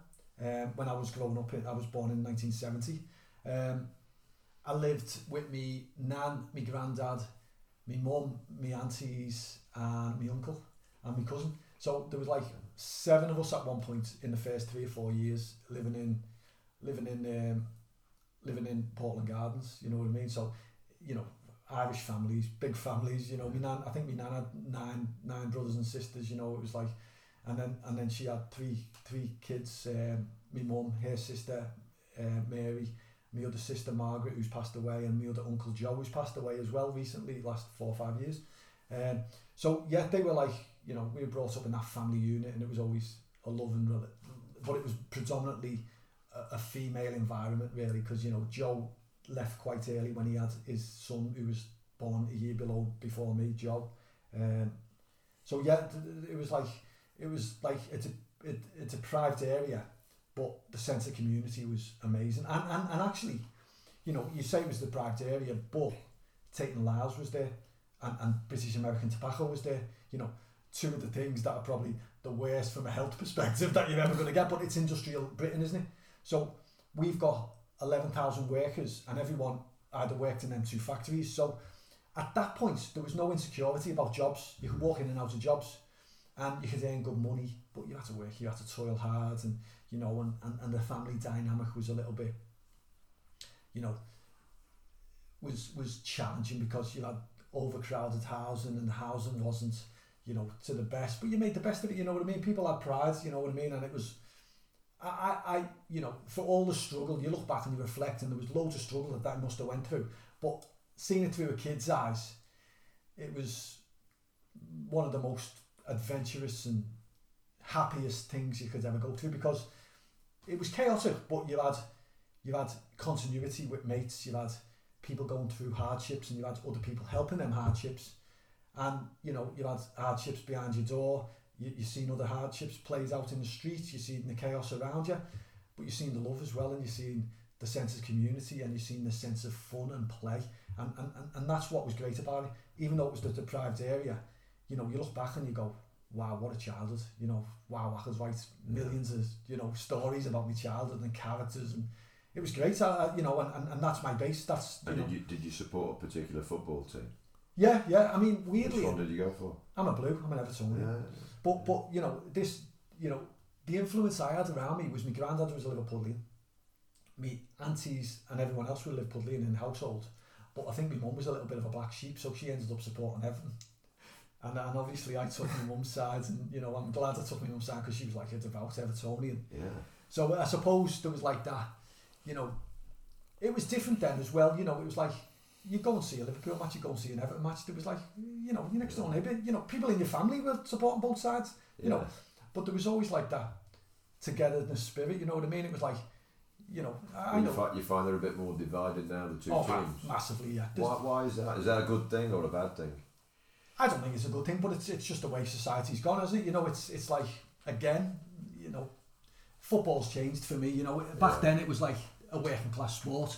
It was like, you know, you could associate with the players who were playing at the time, and it was you could tell it was like getting to that point where you could have access to the players, and they were normal players, and they were humble, and they were, you'd look up to them type of players because they'd just be normal players. All right. They were passion in the street sort of thing. There wasn't a disconnect. There was a connect. Yeah. Some of them are actually come from the area. We were playing professional football, and you'd see some of them. You'd see them regularly. You go to the match, and you'd see them. I remember going to watch Everton in 1978, and I went to watch them in QPR away, and I think we might have won 4-1, and I remember someone got injured, the captain got injured, and then we were getting the train home, and we'd done a Queen's Park Rangers. Is that London or? Yeah, London. Yeah. So it was the first time I'd gone to London with my family. So with my stepdad and my mum, we went down to London. I don't think they'd made married then, so it was like introduced to away matches, and we'd done an away match trips. First time was always the first away trip I ever went was obviously Anfield, which was really at home because it used to be Everton's ground back in the 1800s. But I went to Man United with that, and then that was like, and then we went to QPR, and then on the way back I was on the train, and then I was sitting in the train, and we'd had a great day. We went to Buckingham Palace and all that, done all the touristy stuff, and then went to watch the match, enjoyed the match, and then we got the train back, got the 7 o'clock train or something like that, and we're on the train, and we're sitting there, and we're just having our bags of crisp and a couple of drinks on the train, and they were having a couple of bevies, my mum and my future stepdad, and it was like, looking down, I was like, that looks like Billy Wright, Everton's captain. And it was. But they were in first class having a meal. So my mum went down and went, can you go and see all the players? So I goes down, and they go, yeah, come in. So I goes in, and at that point my name was Tony Campbell, because I was born Tony Campbell. My name's not Tony O'Brien, only by when my mum got married to my stepdad I become Tony O'Brien. So I was another one like Tony Clark, TC, Tony Campbell as well. So there was that element of, you had that, these go, yeah, come in. So I went in, I had my tea with them, I met every player. I remember sitting next to George Wood, the goalie, and I remember that who's the trainer for Man United under Ferguson? I think his name was he was the physio. I think his name was Evans. McDonough or something. I think his name was. No, McDonough. I think his name was. But because my name was Campbell, and he was like the clans, you know what I mean? So it was talking about Scotland then, but I was like, my heritage was from Ireland. They come up from Ireland, my Campbells. Yeah. But he was like, I shouldn't be talking to you Campbells, we're a different clan, and your people killed my people at Culloden and all that. And I'm like, okay, yeah, I'm only 70, and I'm like, okay, I've heard that. But it imprinted on your mind. It was like, wait there, I've just spent my time on the way back from a great experience at 7 with all these great players, and they were great. They were just normal men who were just like, who probably had kids themselves, and were just like, let's make this kid's day, you know what I mean? And that wasn't anything special, there was other kids there as well who were joining in as well, but, And you never forgot that. No, it was like, trip. Yeah, it was like, wow, you know what, I've just been amongst all my heroes at that age, you know what I mean? And I was only getting, at that development stage of getting into Everton, but, that was like, this is my team, it's always going to be my team now, you know what I mean? I've had that experience, and having that, experience and positive experience was like, this is great, you know what I mean? So I think that cemented me, because there's a lot of people who like, my oldest lad, he was historically an Evertonian, and then he flipped to being a Liverpudlian, you know what I mean? So he actually got influenced by his mates in school and stuff like that, and I didn't mind that, I'll let him do whatever he wants, but he's a Liverpudlian, and and my other lad was an Evertonian, my youngest lad was an Evertonian, so there was always that aspect of, there's always one in the family who's going to be different, and I suppose my mum was, and then it passed on to me, and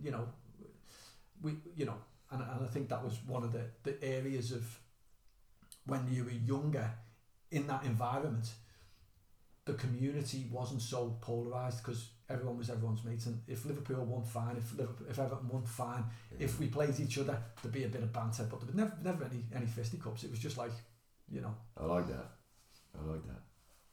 Now Matthew's kicking me under the table. He wants to talk about running. That's good. What I want to do is skip ahead really, because we did talk about you started at 11.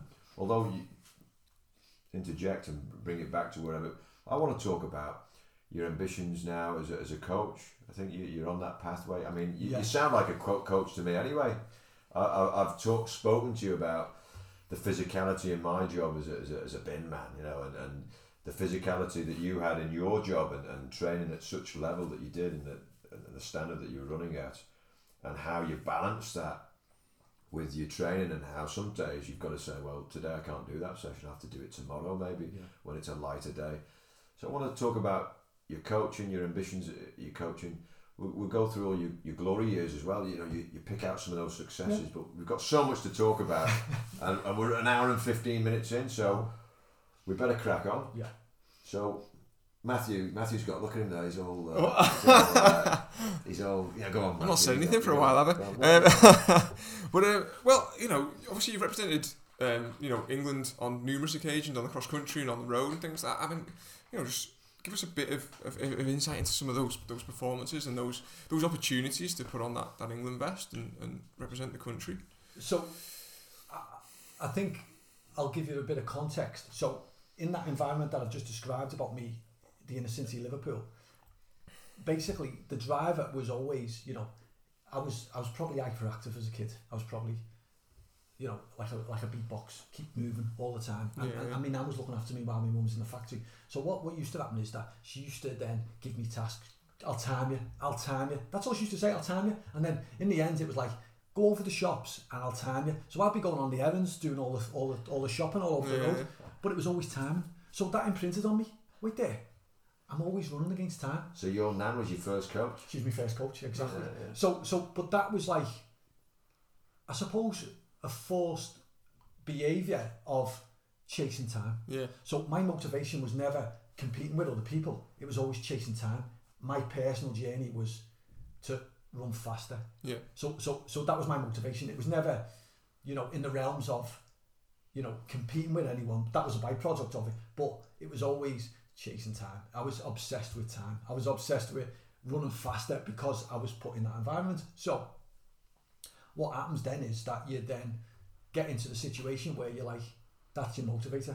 So every day is something different, you know, and you go back to the 80s, and I remember listening to the Olympics, and I remember, you know, the Cohen Olvet era, and I remember the long distance era. And then, you know, I was about 10 then, and, you know, I was organising street games already then at 10 because I was so passionate. And we were doing the decathlon, we were doing 3 laps of the block, 100 metre sprints, 200 metre sprints, throwing the brush pole. We were doing loads of movement stuff. So I was always doing stuff around other kids, as in playing. Yeah. But it was always like, you know, that was the competing side. But I used to always have like a Casio wristwatch, and it was like, oh, I'm going to time myself. I'm going to beat Antibes running the 10k and putting that frame of mind and lifting and stuff like that. So I'd always say the motivation's trigger was always chasing time, because that was where I originally come from. So, you know, that was the first driver. I'll time it.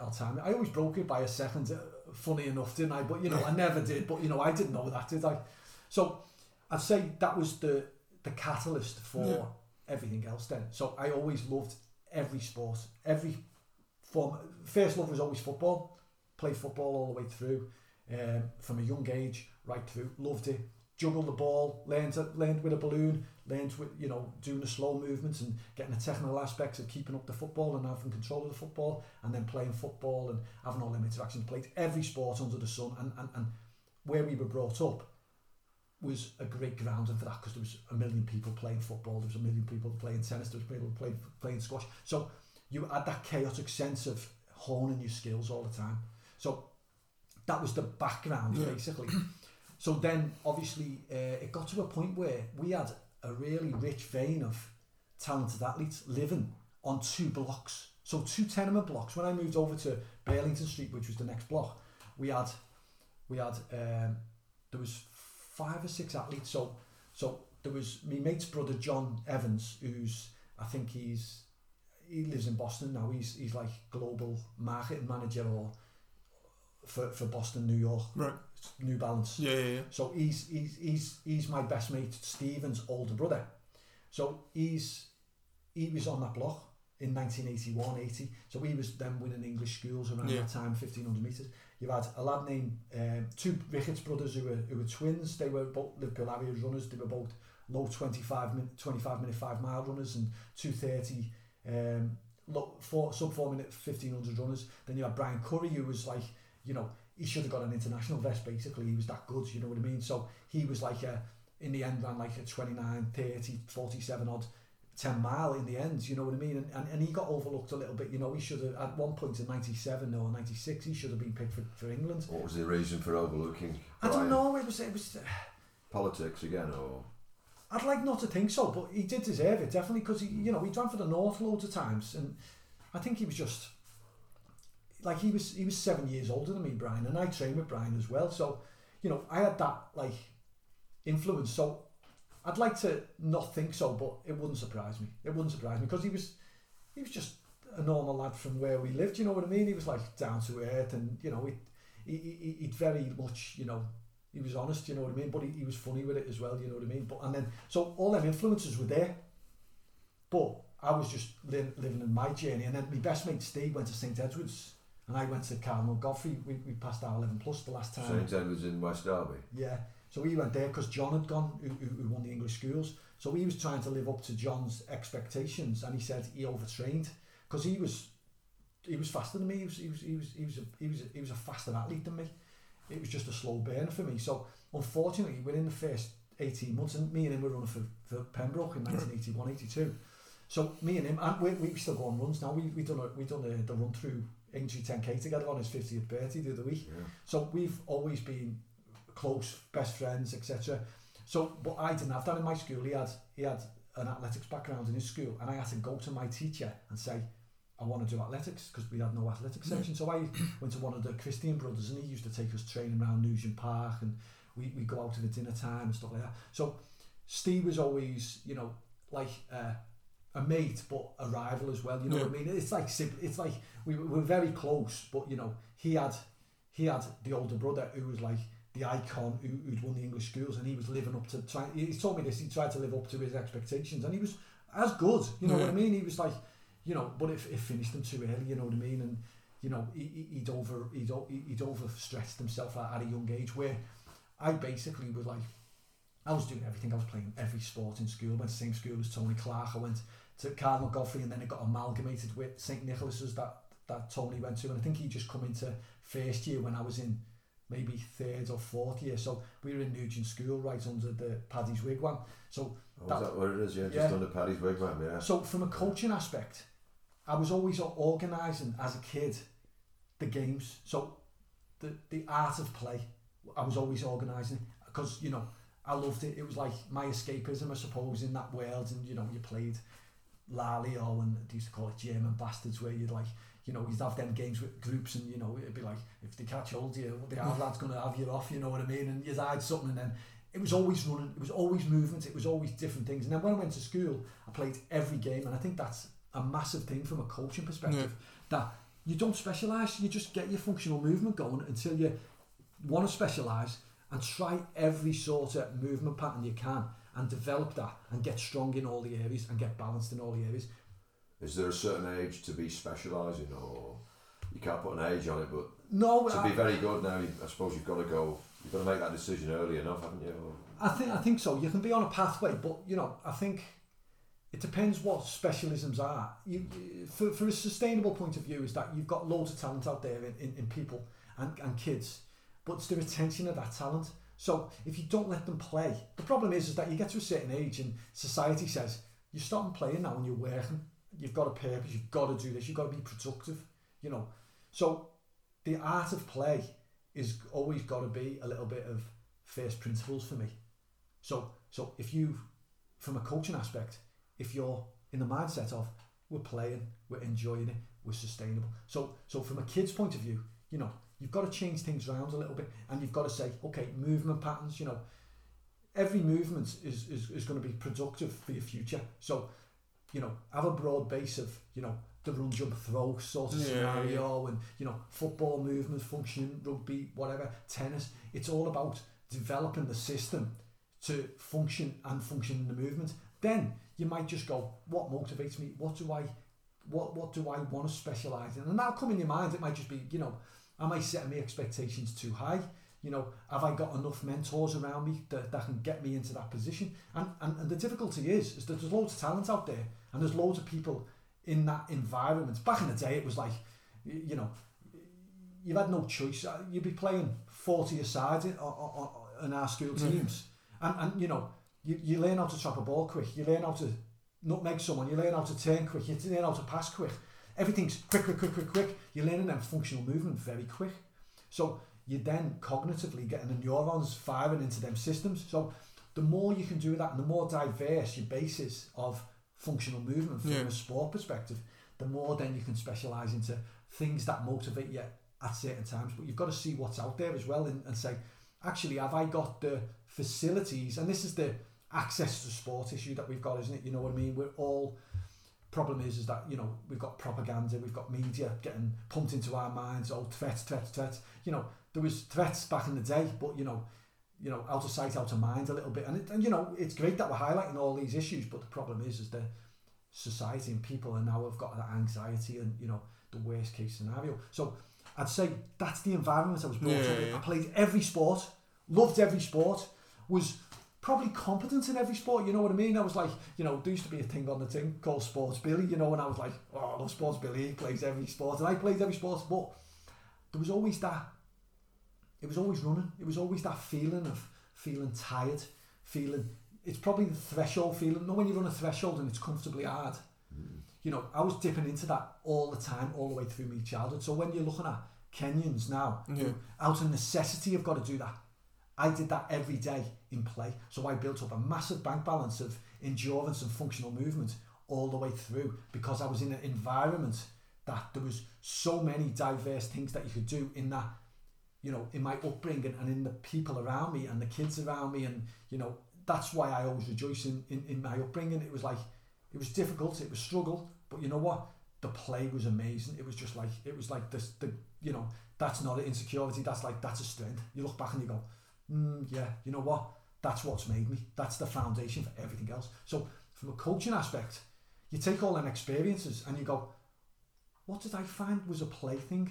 And I think, okay, let's start thinking about play all the time. Let's start getting that creative streak going, and let's change things and let's make it sustainable. So people will be more engaged when you start diversifying and being a bit more visionary in people's thoughts. So as a coach, all I'm doing is taking all my knowledge that I've been lucky enough to have been around proper, knowledgeable and experienced people who've been very generous in passing on that information to me. And I've learned myself, there's nothing better than having that feedback yourself and doing it and carrying it through. So I think from a coaching aspect, I think I've always had that ability. I've always been doing it. And I think it just comes a bit natural, but it's not for me. I just love passing on the information. It's just like, you know what? You know, after I've just ran a threshold session or a top race, if I can give you how I feel now, you won't go near any, you know, illegal drugs. You won't go near anything. It's the state of euphoria. It's an amazing feeling. And I'm addicted to that amazing feeling. And sometimes it's been destructive because I've overdone it, overtrained, got injured or got ill. But it's just finding that balance, isn't it? You know. How do you find that balance, Tony?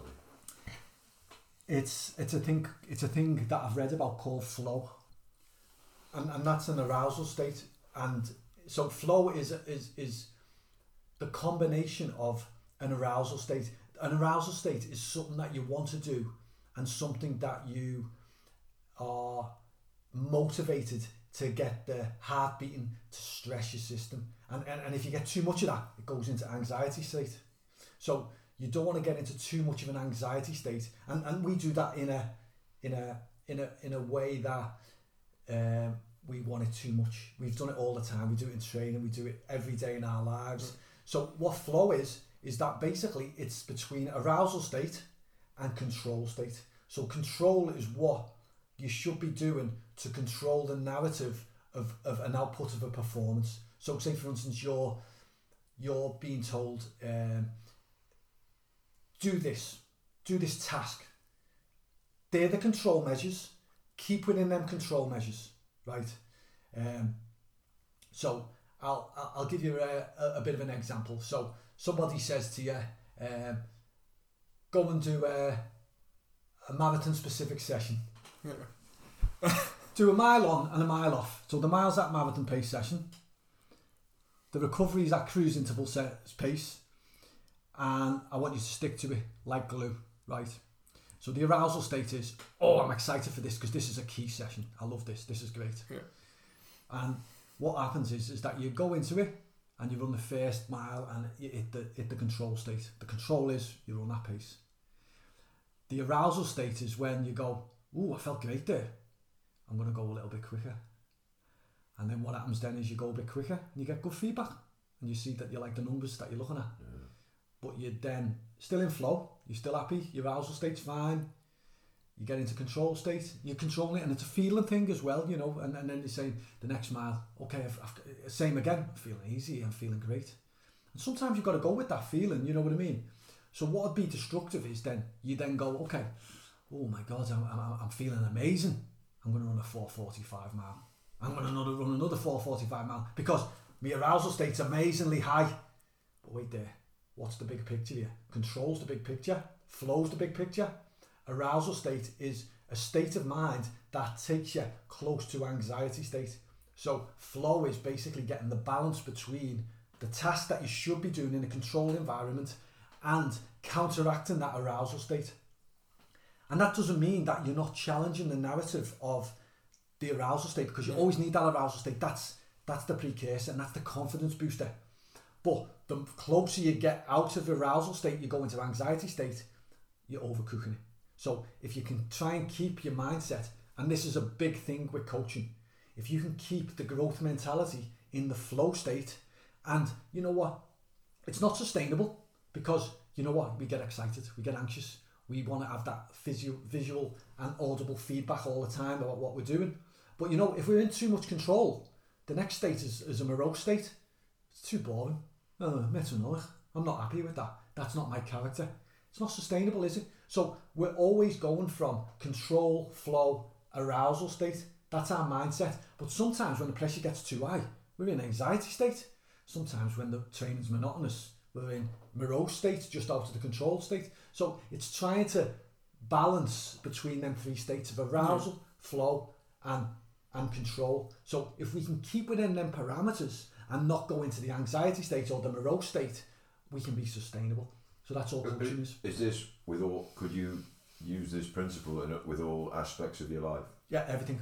So, for example, today I'm quite tired. I've quite drained. My sleep hasn't been the best of late, and I've agreed to go and do an open mic session this evening.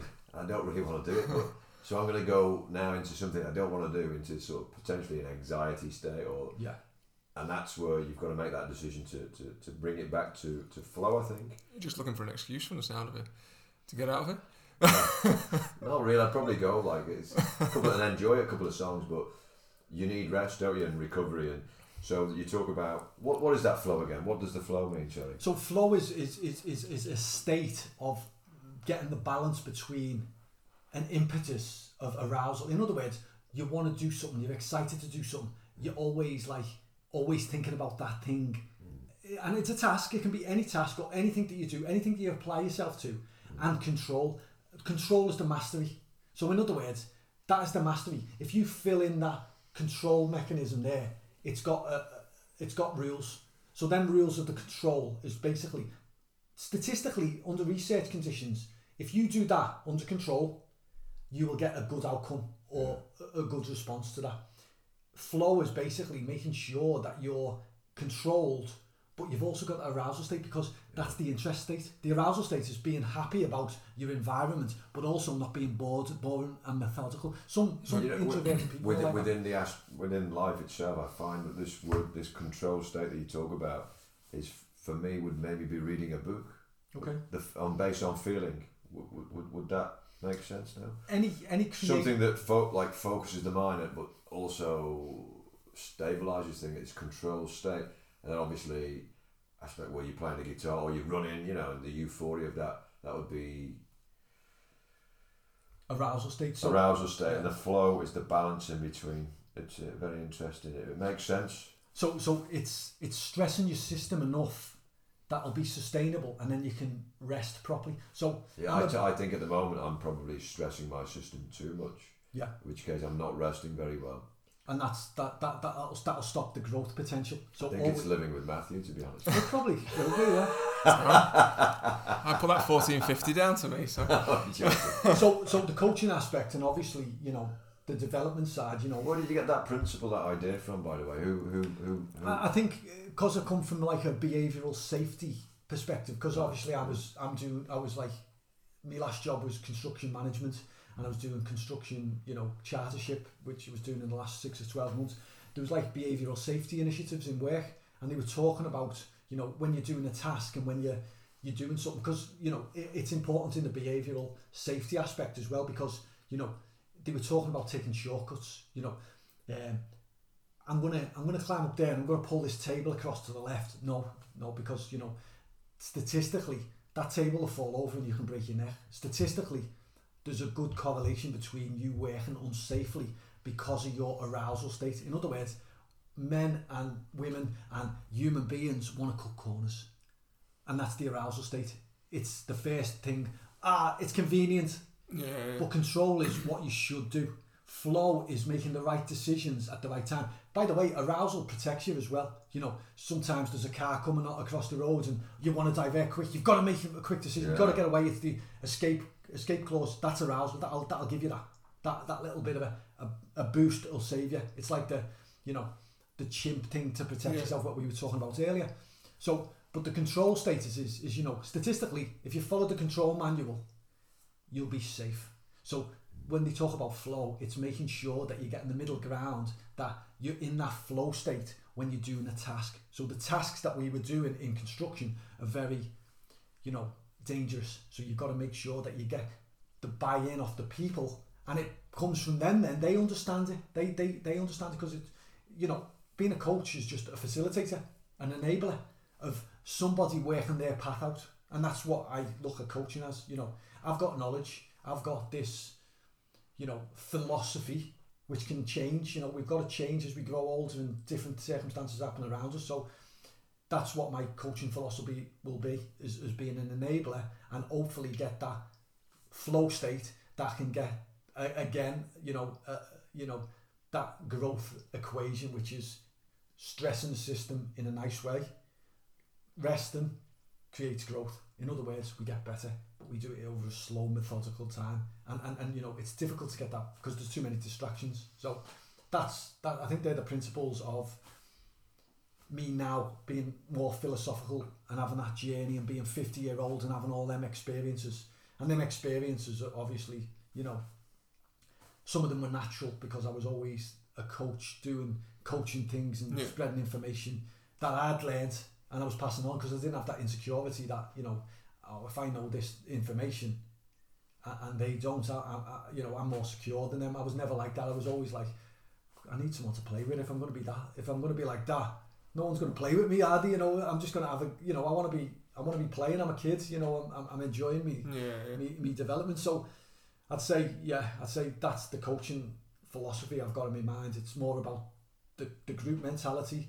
If you can get that group mentality going and enhance the individual, I've done my job. I've been an enabler, and that's me for what coaching is for me. And you know, hopefully I can keep in the flow state as a coach, you know, and not make too many mistakes in that respect, you know what I mean, and not lose the focus sometimes, because like you say, you know, we're all narcissistic in ways, and sometimes the ego gets in the way, and sometimes you're a bit more jaded and you don't want to apply yourself. It's just making sure that you keep that sustainability going, you know what I mean, and look long term, because things don't happen overnight, do they? You know, these overnight sensations and these prodigies, they've been years in the learning, and had good influences around them, and you know, what you see is not what you get most of the time. It's you know, there's a story behind it, there's a development, there's a smart working ethic behind it. So I suppose I got lucky in a way that was like, I got to them sort of levels because I had great people around me, and I was brought up in an area that gave me access to that. Yeah. Even though it's a deprived area, I had good influences around me, great athletes who introduced me to that system, and I had good knowledge because it was passed on from knowledgeable people.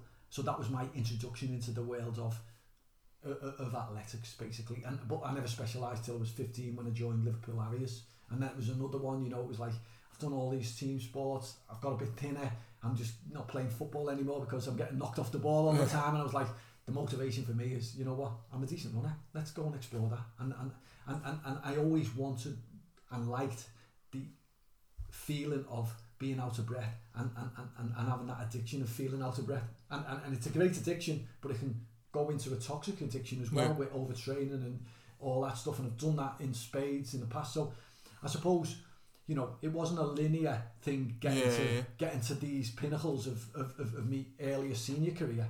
There was like a development as a young athlete, and it was trial and error again. But you know, I'm really proud of what I put, the figures I put down, you know what I mean? But the journey was... By the way, you know, we've got the figures, we've got the real figures, but you type it into Power of 10, we don't get those figures because people need to be aware that... Well, and then Power of 10, some of them are on there, but you know... Why doesn't it link up? I don't know.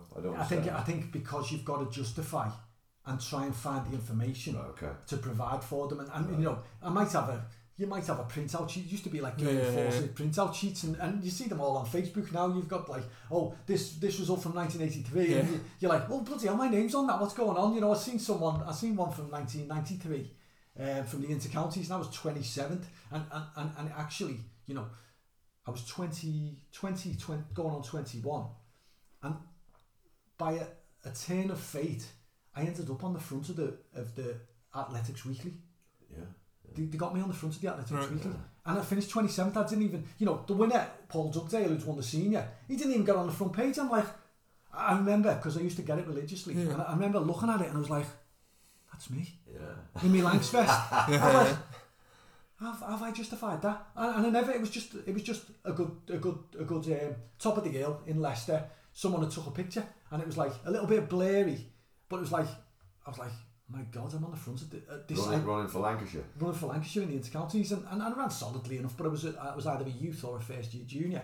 But it was like, wow, you know, at this young age, being on the front of the Athletics Weekly. And it was like, out of nowhere, you know, no one gets on the front of the Athletics Weekly by chance. Yeah. I did. You know what I mean? And it was like, wait there, this is a bit fateful, this, you know what I mean? There's a little bit of, you know, this is my sport. You know what I mean? It's like, I'd never envisaged that I'd get on the front of a magazine. You know, I was like, that was the only ever time. And it was like, for a performance, that wasn't like a great one to be celebrated. It was solid, but it wasn't like...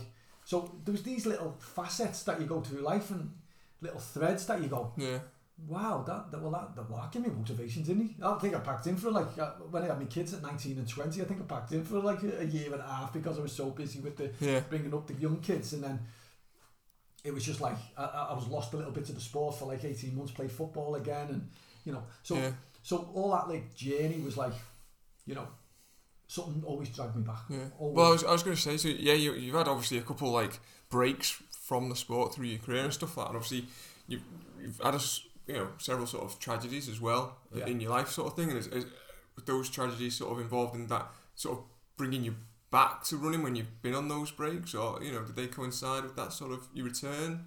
Yeah, I mean, like I say, up until I had, you know, me two older lads, when I was 19 and 20, very young, you know, it was like a lot of responsibility. I had a job then, I had an apprenticeship with North West Water at the time, and I was secure, you know, and you know, and I had them as, you know, as a distraction. I worked in a sewage treatment works, believe it or not, you know, and it's like, you know, great environment for like a budding runner to and I lived on the docks, which the air quality was terrible. So we're talking about environments again, you know. I never lived in a great environment, so you know, when they talk about the shoe technology, which we went on about a little bit earlier, you know, I had all them disadvantages of not clean air, working in a sewage environment, and bringing up a family, having that busy element. So, you know, there was that going on, and then I was, you know. And then when I got to 21, unfortunately, my 12-year-old sister, on a birthday, ended up getting killed in a road accident right by my mum's house.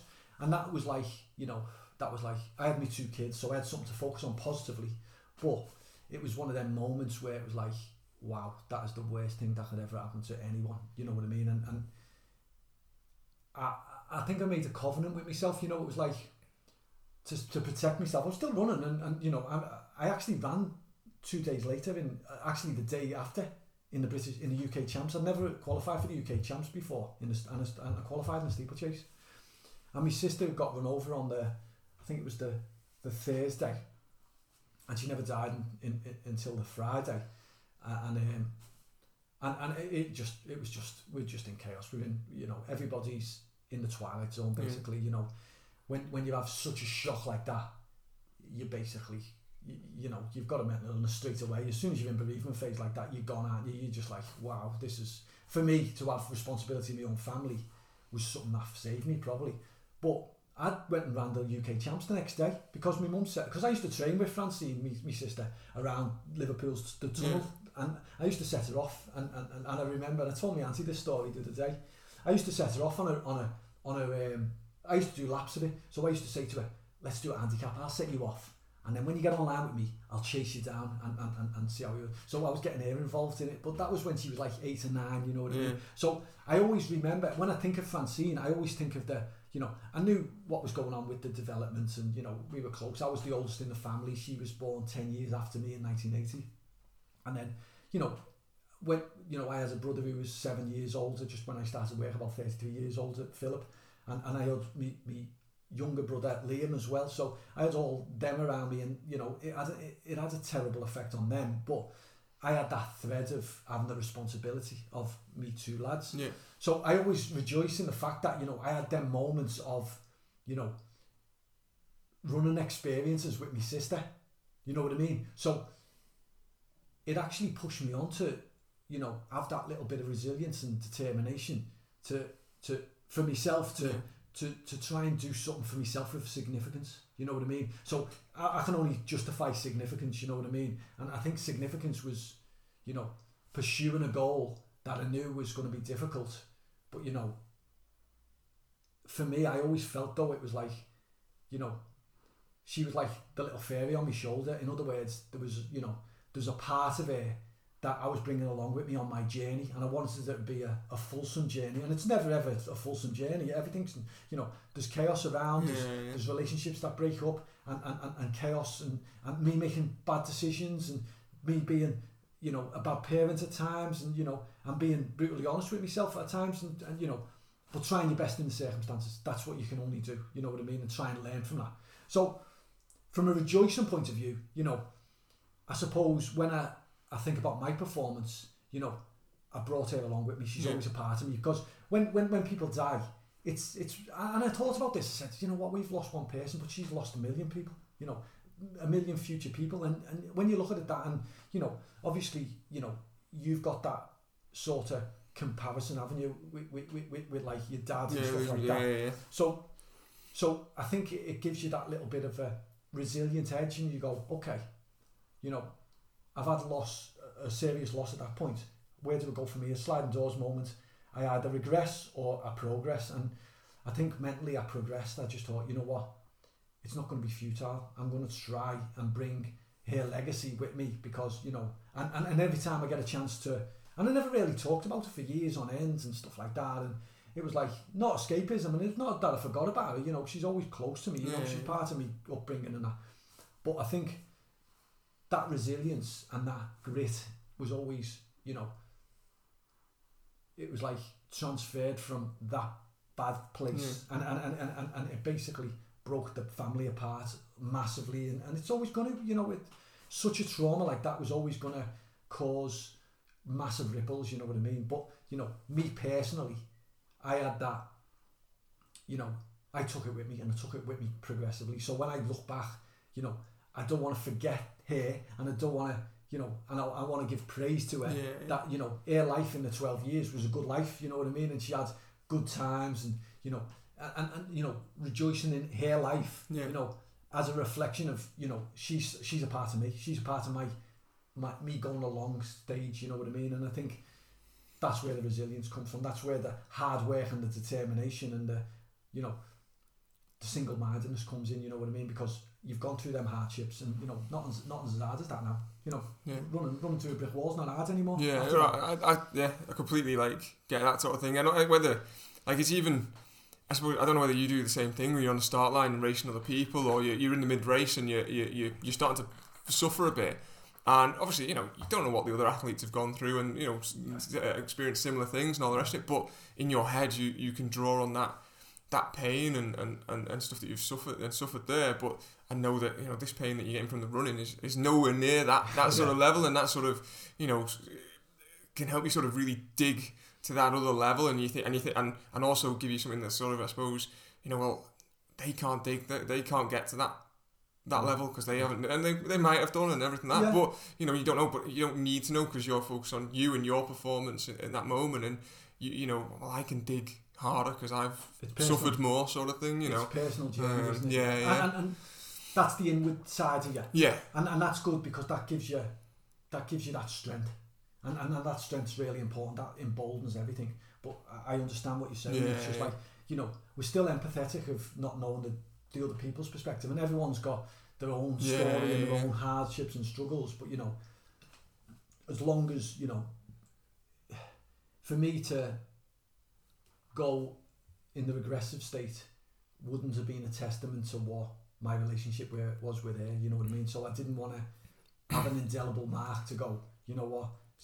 As soon as you died, my life got exponentially worse. It actually grew and grew and grew and still grows because I had that mindset. Yeah. So, that was like a little bit of a saviour moment by a bad experience, you know what I mean? So I think like that, I mean, that's, when obviously my dad passed away when I was 21, so I think I sort of went into that regressive sort of bit for like a couple of years, like I just didn't really do anything, just sort of muddled through life, and then at 25 was like, my dad wouldn't want me to have packed in running and stuff like that. He loved running, that was his thing, and I was like, look, I'm 25 now, my mum went to the Olympics at 32, there's time for me to see if I can achieve what she achieved, and but I've got to go and work hard and do that sort of thing, and I suppose that's where then I took my dad with me then when I went into going into racing and stuff like that, and we had that voice of him sort of coaching me and advising me sort of thing on what you do and things like that. So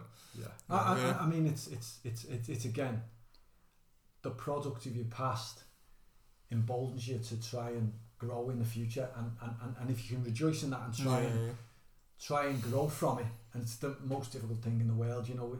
My best mate Joey lost his lads about 9 years ago, Joe, and me and Joe were like partners in crime, training all the way through, and that again then cemented for me a sea change, that time's more important and journeys are more important than looking through all the muddle of me and Joey trained together from the mid-90s right through to when I packed in 2002, and I was always advising him. He's coming back now, which is brilliant. He's got his mojo back, but he went through, and it was more profound when his son died than when Francine died, because my sons were the same age as Joe, his lad, and his lad was a great lad. He'd started in British Gas, and he was on a great path, and he's a great lad, really, really good lad, and it broke obviously it broke their hearts, but it had that much ripple effect that I probably grieved more for his son because I knew what sort of people him and his wife and his family were, and he was like the closest ally to me in running all the way through, Joey Parkinson. He's like, me and him have got this connection and shared so many experiences that when that happened to him, it probably flipped me into the grieving stage more than it did with my sister. But he doesn't want his son not remembered, and me talking about his son is a validation that what, he was a great kid, he was a top lad, and he was brought up by top parents, and I had the privilege and honour of spending loads of time with them. But it was a tragedy, and it's an unassailable tragedy to say it'll ever be repaired. It can never be repaired. But all we can do is remember them in a good light. And he deserved to be remembered in a good light. Like my sister was only 12, she was not becoming of age or not, and she was only a kid. She was thinking, but Joe lived a very good life and a great 21 years. And you know what? Everyone around when he died was like, he was great. He was a great, and he was a great man. He was a great man at 21 and lived a real flourishing life at 21. And it was a real shame that it come about at that time for Joey and Di and Holly and all the family. But you know, I love them like my family, you know what I mean? They're people who I grew close to. Whenever we trained together, it would be like, you know, come on, let's go and celebrate. We've all had a good run. Let's go into town. Tony Clark was part of that as well, you know what I mean? So when that happened, it was like, okay, things don't matter anymore. People's time matters. And that changed my mindset then, that let's immerse ourselves in experiences with people that we love. Yeah. And that's what coaching is as well. You know, let's share it. Let's share that information. Let's see that glow of people enjoying themselves, you know what I mean? So I've always been of a socialist nature when it comes to sharing information, and also giving myself as well, and, you know, giving access to people, because I think there's that Scouts element as well, of, you know, giving access to people who maybe never have that access, you know what I mean? Because, you know, I was maybe an outlier who got lucky that I had that environment, that I got lucky with, you know, and it was fate. You know, sometimes the sliding doors moment that you regress, like you said you did, and that's a natural thing to happen. I just had responsibility. I had 2 kids, so I had to focus straight away, so that saved me.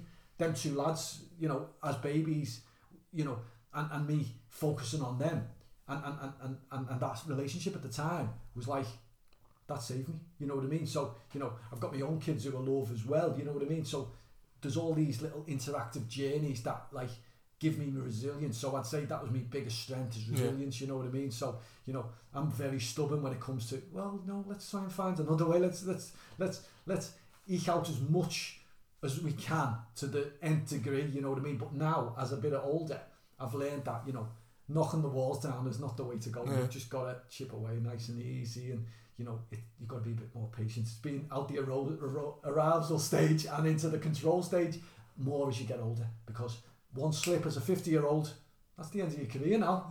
You know, I'm lucky I've had a renaissance, so I've got that mindset, you know what I mean? So hopefully that journey will be part of what I've done with regard to, you know, what I've done in the past, what I've done in the mid-term, and what I do in the future, you know. We're going to have a quick fire round now. We're going to start firing questions at you. Okay. First question from me is going to be on diet. When you were most productive as an athlete, types of foods and hydration and rest, and give us an insight into your feelings on the importance of that, and what you would recommend for the listener. Okay, so I'd say I got all the pieces of the jigsaw in place, and you know what, it's not a perfect jigsaw. I got that in the last 12 months with obviously being semi-retired and being able to focus on athletics. Back in the day, it was more of a sustainable thing. So sometimes when you've got no balance, in other words, you've got other drivers, you've got work, you've got family situations, you've got other distractions and other priorities, it's very difficult to put all them pieces in the jigsaw together. So sometimes you've got to leave it out. So my diet back in the day was just out of necessity. It wasn't great. It was more of a convenience thing. I had to fuel a system. I was working manually, and it was more of a convenience thing. But I was trying my best, but it wasn't as it is now. So I think over the last 12 months, because I've had that element of more time, less stress,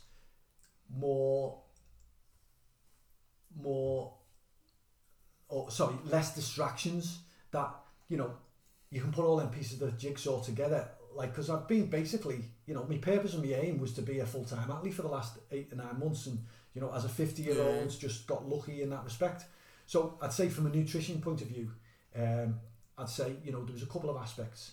I bought a book called Racing Weight, which is a great book, and it talks about nutrition and feeding the muscles, but also optimizing, not putting too much sugar in your system and processed stuff. So my diet now is based on, you know, to get to my optimum weight, which I'll do that probably for 6 weeks in the year when I'm peaking. So to get to my optimum weight, I've got to do a calorie deficit. So the calorie deficit, and I think you talked to somebody who was a nutritionist back in the day on one of your podcasts, which was really insightful. So it's about fueling the system, but having none of that, I suppose, bad products that can not enhance the system. So what I've done is I've got a routine that, you know, at certain points in the year I'm 5 pounds heavier than my optimum weight. But that protects me because I know that my system has got enough glycogen, carbohydrates. But there's a certain time where I start doing a calorie deficit because I've come off the mileage a little bit. So nutrition wise, it's just whole foods. And now, you know, and I think this is a massive difference between now and back at the era of the 70s and 80s. You know, it's not just about, oh, they were better runners then. Everything was great then. Everything was fresh. Nothing was processed. There was none of that, you know, we bulk shopped. No, everyone bought fresh every day. Every food that you ate back in the 70s and the 80s was nutritious. And I've not read Charlie's book, Stop Feeding Us Lies, but I'm sure that reverts back to that time. Fresh produce is good for the system. So I've basically gone back to basic principles of no refined sugar, no processed food, and try and eat a healthy, balanced meal. And, you know, only calorie deficit very slightly and patiently. And it's not about losing weight, it's about body composition. So if I was a coach and I'd say, you need to lose weight, that'd be the wrong words. The right words is, you've got to do the right nutrition to fuel your system so that you can get to the optimum weight for you to race at your peak performance. And you don't know that weight yet because you haven't experimented enough. And you know, I was at like 159 early season. Lightest I got to was 159 pounds, which is about 11 stone 4. I've always been quite, you know, a different sort of heavier build runner anyway, you know, and that might be just bone density, muscle development, because obviously muscle's heavier than fat. But, you know, there is areas I had to work on with the racing weight philosophy, which was basically, you know, dump calorie deficit. So when I was doing a big session, I'd be in surplus. I wouldn't be calorie deficit. I'd be like, okay, big session coming up, let's fuel that system. So that's what that taught me, that racing weight. And then I've still got to find out what my optimum is. So when I broke the VEF 50 mile record this year, I was at 159, 160 pounds, right, which was optimum for maybe a mile. But I'd had a mid-season break. I come back, and when I ran the 3,000 metre VEF 50 British record, I was at 163 pounds. So like, there's a £3 differential between them two. Yeah. But it doesn't matter, because you know what? I got optimum performance there. So I know now there's, within the ballpark of them two performances, my nutrition was right, and it's wholesome foods. It's eating, you know, things that are gonna. I eat a lot more beetroot now because it's anti-inflammatory. I look for more anti-inflammatory things with like protein synthesis and stuff like that. So I've learned more about that in the last 8 months because I can purposely go into that. There's no distractions for me. I've had that liberating phase where I've actually been able to do research clearly and you know, understand the trial and error aspect. And this year I got it perfectly right. It wasn't perfect, but it got it perfectly right for me, because nothing's perfect. Yeah. So from a nutrition point of view, it's sustainable. Like, you know, when you're on a calorie deficit, it changes the function of your brain, and you've got to be careful that you don't go down that rabbit hole of, you know, not fueling your system. You know, you've got that issue with, you know, is it the red S with the women? And making sure that you're having them conversations that are healthy conversations. It's about nutrition. It's not about diet. Diet can be a naughty word. It's healthy eating, and making sure that you're getting that message across that, you know what, you know, we're all different shapes and sizes. We've all got different muscle structures and muscle strengths. You know what? All we've got to do is try and fuel them, but don't do it at a deficit. You've got to shuttle your carbohydrates. You've got to shuttle your glycogen stores. You've got to make sure that you're doing the proper nutrition and being disciplined when it needs to be disciplined. But you know what? Let yourself off the hook. You know, sometimes at 2 o'clock I get a little bit of a sugar drop, and I go, what am I going to do here? You know, I'm going to have half a bounty. You know, just to make me feel sated a little bit, and that's refined sugar. But you know what? It's like, you know what? Let yourself off the hook, because that's more sustainable. So the sustainability of nutrition is important, and I always find that you've got to let yourself off the hook. And luckily enough, in that racing weight book, it actually, and I think it's Matt Fitzgerald. Right. Matt Fitzgerald, and he's brilliant. He was just like, I'd listened to a couple of podcasts. Yeah. But also there was barley as well was included, and antioxidants in grapes. So I can actually have an IPA beer and actually have a red wine as well. So it was like, the menu's brilliant. I was just like, in moderation, I can have a beer, and in moderation, I can have a red wine. So I let myself off the hook mentally, because we don't want to be in that torture chamber of, nutrition. Yeah. It's just like, so sometimes I'll just go and put music on, glass of red wine in the back, proper like working class to middle class jumper, which I'm not, by the way, sitting there enjoying, the fruits that, you shouldn't be doing that as a world class athlete or an athlete in general. Oh no, you should, because that's sustainable. So that's what I've learned from nutrition. Now, please give me, your 3 meals a day. You get up for your breakfast. Give me an idea of what you're having for your breakfast, your lunch, and your dinner, or even maybe you're having 6 meals a day, like apparently Ronaldo is now. Okay, well, yeah. so it's usually a consistent approach. So I'll get up. I'll have a coffee, which has got nothing in it. It's got no milk. It's got no sugar. I'll have a pure orange juice, from unconcentrated, so it's pure orange juice, so that you're getting your vitamin C, you're getting your, and I'll take an iron and vitamin tablet now, and a magnesium tablet. That's all I take. They're the only supplements I take. And the reason for that is? I think because as you get older, I think the magnesium side of things is more of, I think it helps with, I'm not 100% sure what it helps with, but I think it's, with the aging process, it helps more with the magnesium, helps with some sort of, I can't remember what the research is, but it's more beneficial. So it might just be a placebo effect. I don't know, because I've, Apparently these vitamins, there's different qualities that you can buy. So you recommend a particular brand? Or? Well, no, not really. I'll just get the Tesco's brands or whatever, you know what I mean? But I take a vitamin and iron supplement because there is, you've got to be careful that you don't get anemic state. And I tend to not get in an anemic state, but if you get the diet wrong, in other words, when you're doing a deficit in the calories, sometimes you might miss out on some nutrients. So I'm more cautious that, that I'd rather supplement it, even if it's anecdotal and it doesn't actually, in my mind, me taking them as a routine. And I've got fish oil, the cod liver oil. Cod liver oil, yeah. But, I ate cod liver oil, it tastes terrible, right? But weirdly enough, I drink it and eat now. So I'll just have like a mouthful, not even a mouthful, like a teaspoonful, and I'll sip that in the morning before I take them, and I'll have that with my glass of orange, and then I'll have oats, no sugar in these oats, Scottish oats, good Scottish oats. Yeah. I'll have 50 grams of that. You don't cook them? Yeah, put it in, but so you cook them, just mix it in water, microwave for a minute, and then I'll have blueberries on it, raspberries on it, and a bit of honey. And that's that, and then I'll have fresh blueberries. You're not cooking the blueberries, you just bought ones out there and just put them on the fridge, and then I'll have 1 or 2 rounds depending on what run I'm going to do. I might have already done a run before that and just like relied upon my glycogen stores from the night before and just do a very easy regenerative run in the morning. So I'll come in and I'll either have, depending on if I've done a run, I'll have 2 rounds of whole grain wholemeal toast with avocado on. And that's interesting. That's supposed to be. It's a good fat, isn't it? It's like they like think of it as a superfood, but I like it. It's nice and I like that process. So that's what I'll have for my breakfast. Yeah.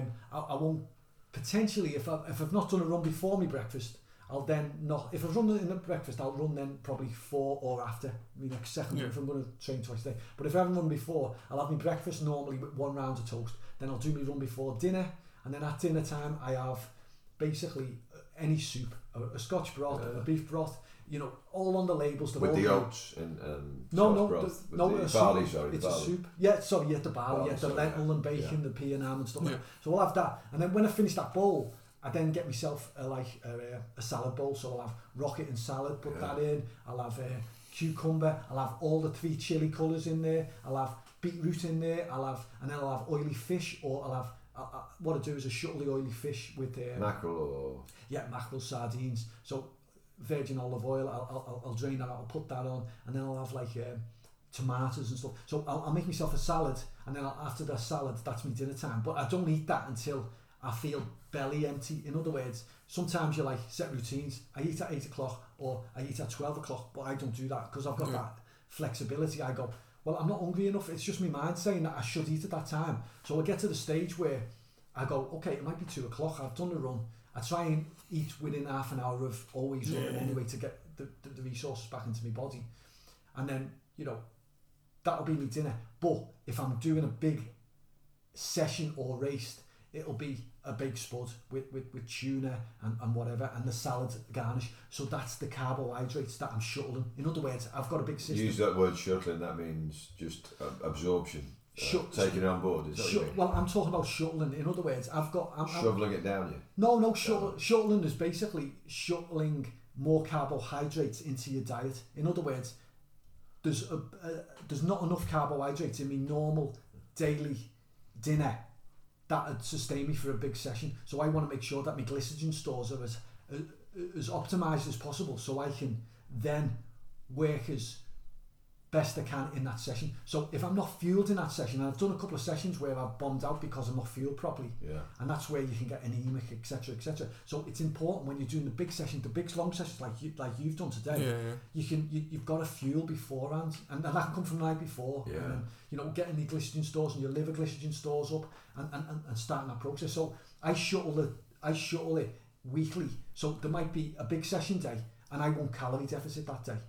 And then once I get down to optimum weight, it's just about calorie neutrality. In other words, you're just balancing input and output. In other words, I use that much calories, you know, throughout the day, and ingest that much calories to match it. In other words, my weight's going to stay exactly the same, and it takes 3 or 4 days before you see any benefit, because more carbohydrates, more water in the muscle, I'm heavier, and I'm a big athlete with big muscle. So what happens is that, you know, I can go on the scales in the morning and from a big meal the night before, a big carbohydrate meal the night before, and I'm like 164 pounds. Next minute, I start urinating a lot and going to the toilet a bit, and then all the way through the day, and I'll get to like 4 o'clock in the afternoon, and if I jump on the scales, then I'll be down to 162. I've lost 3 pounds in water weight. So what it does is it stores the fat cell, replaces it with water. So you've just got to wait for that moment, and then you've just got to be consistent with, you know, not being anxious about your weight and looking at, and I used to look in the mirror and go, okay, I'm starting to shred a little bit here. I'm getting there.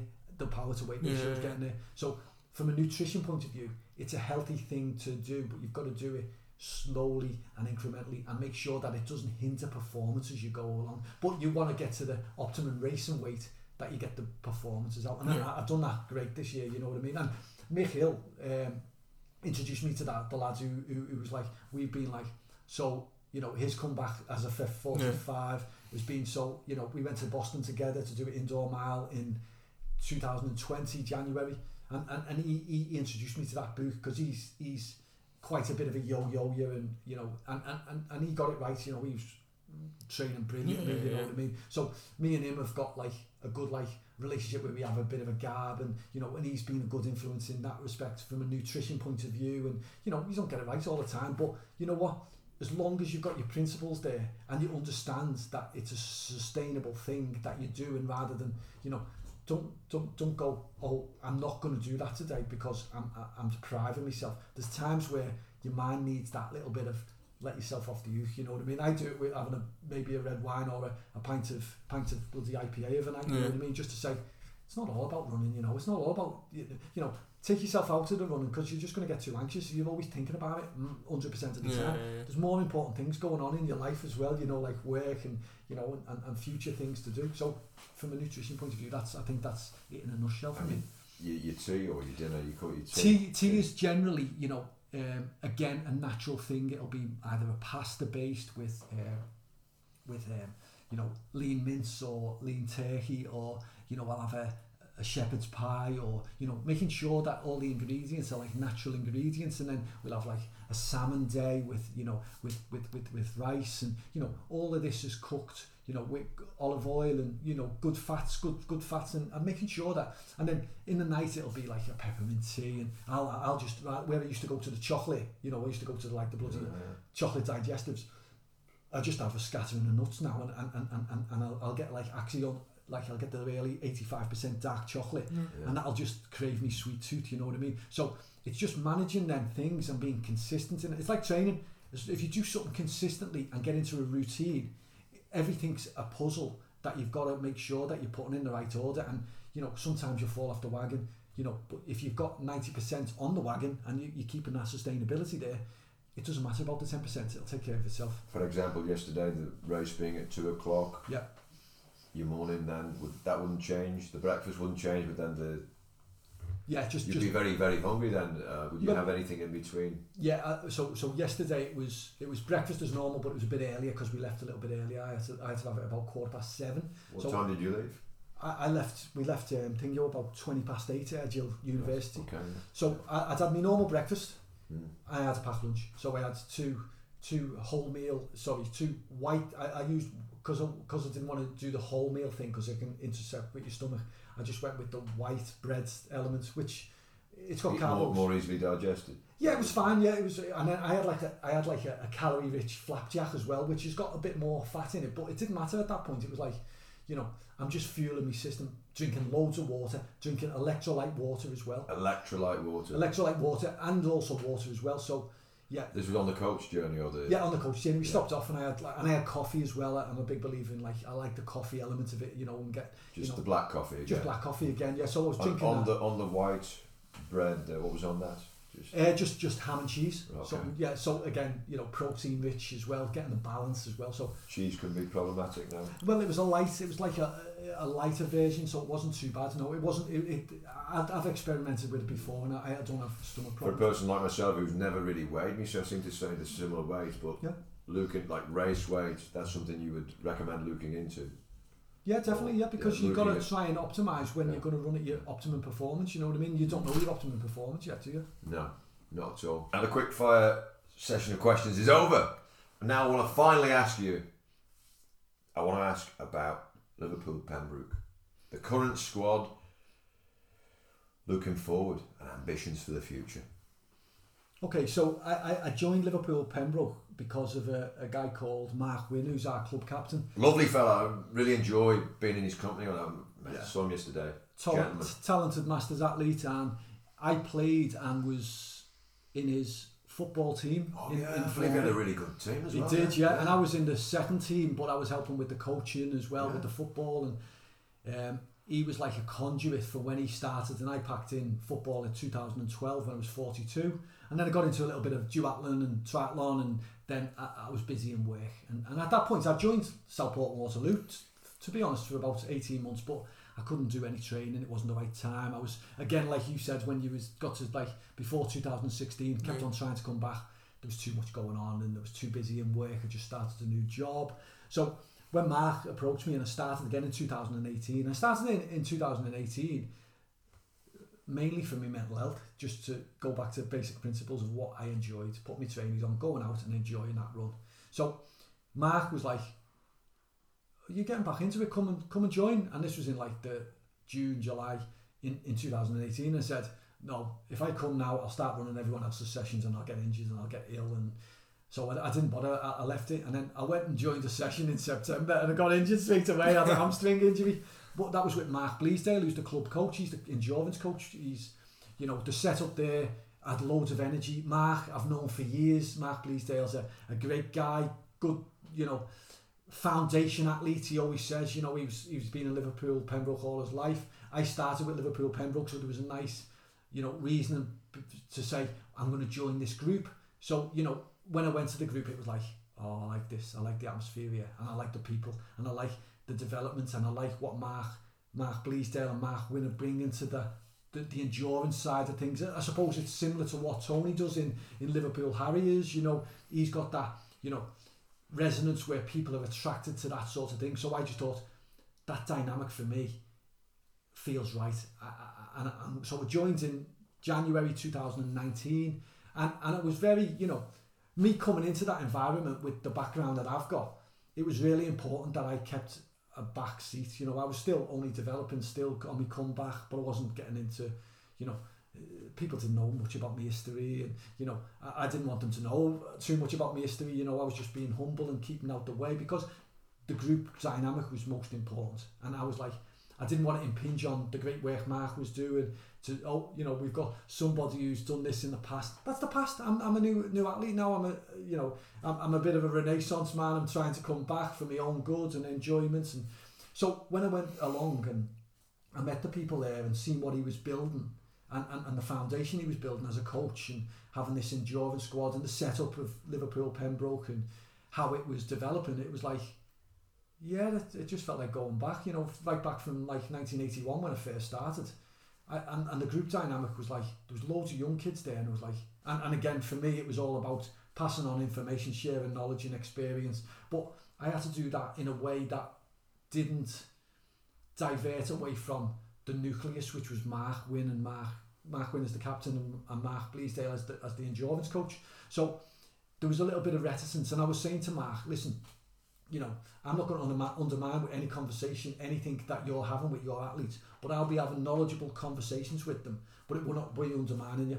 And he was like, yeah, I understand, yeah, we're on the same page anyway, we have good conversations, so I kept myself back a little bit, and then I suppose during lockdown we had no one was running, and I did a virtual series of runs with them. So we'd done this challenge where we'd done an age grading virtual series, so we had like 30 or 40 athletes, and we were setting them challenges of pick your times and I'll give you predictors off your age, and you had to just break your age grade category. Right. So we did that, and I was like it gave me a little bit of a, you know, personal touch with everyone in the club and in the group, that I could like WhatsApp messages, you know, we're in lockdown, you've got to go and individualise, do that, and then they were sharing their information on Strava and on Garmin, and I was like, okay, that was a bit of a downhill one, you know, it was a bit of a laugh, and everyone was getting loads out of it. It was like, round one leader is this, you know, and what was happening is people were, you know, it was really equal because everyone was like at the initial age grade, and they just had to get, you know, if they got a percentage point,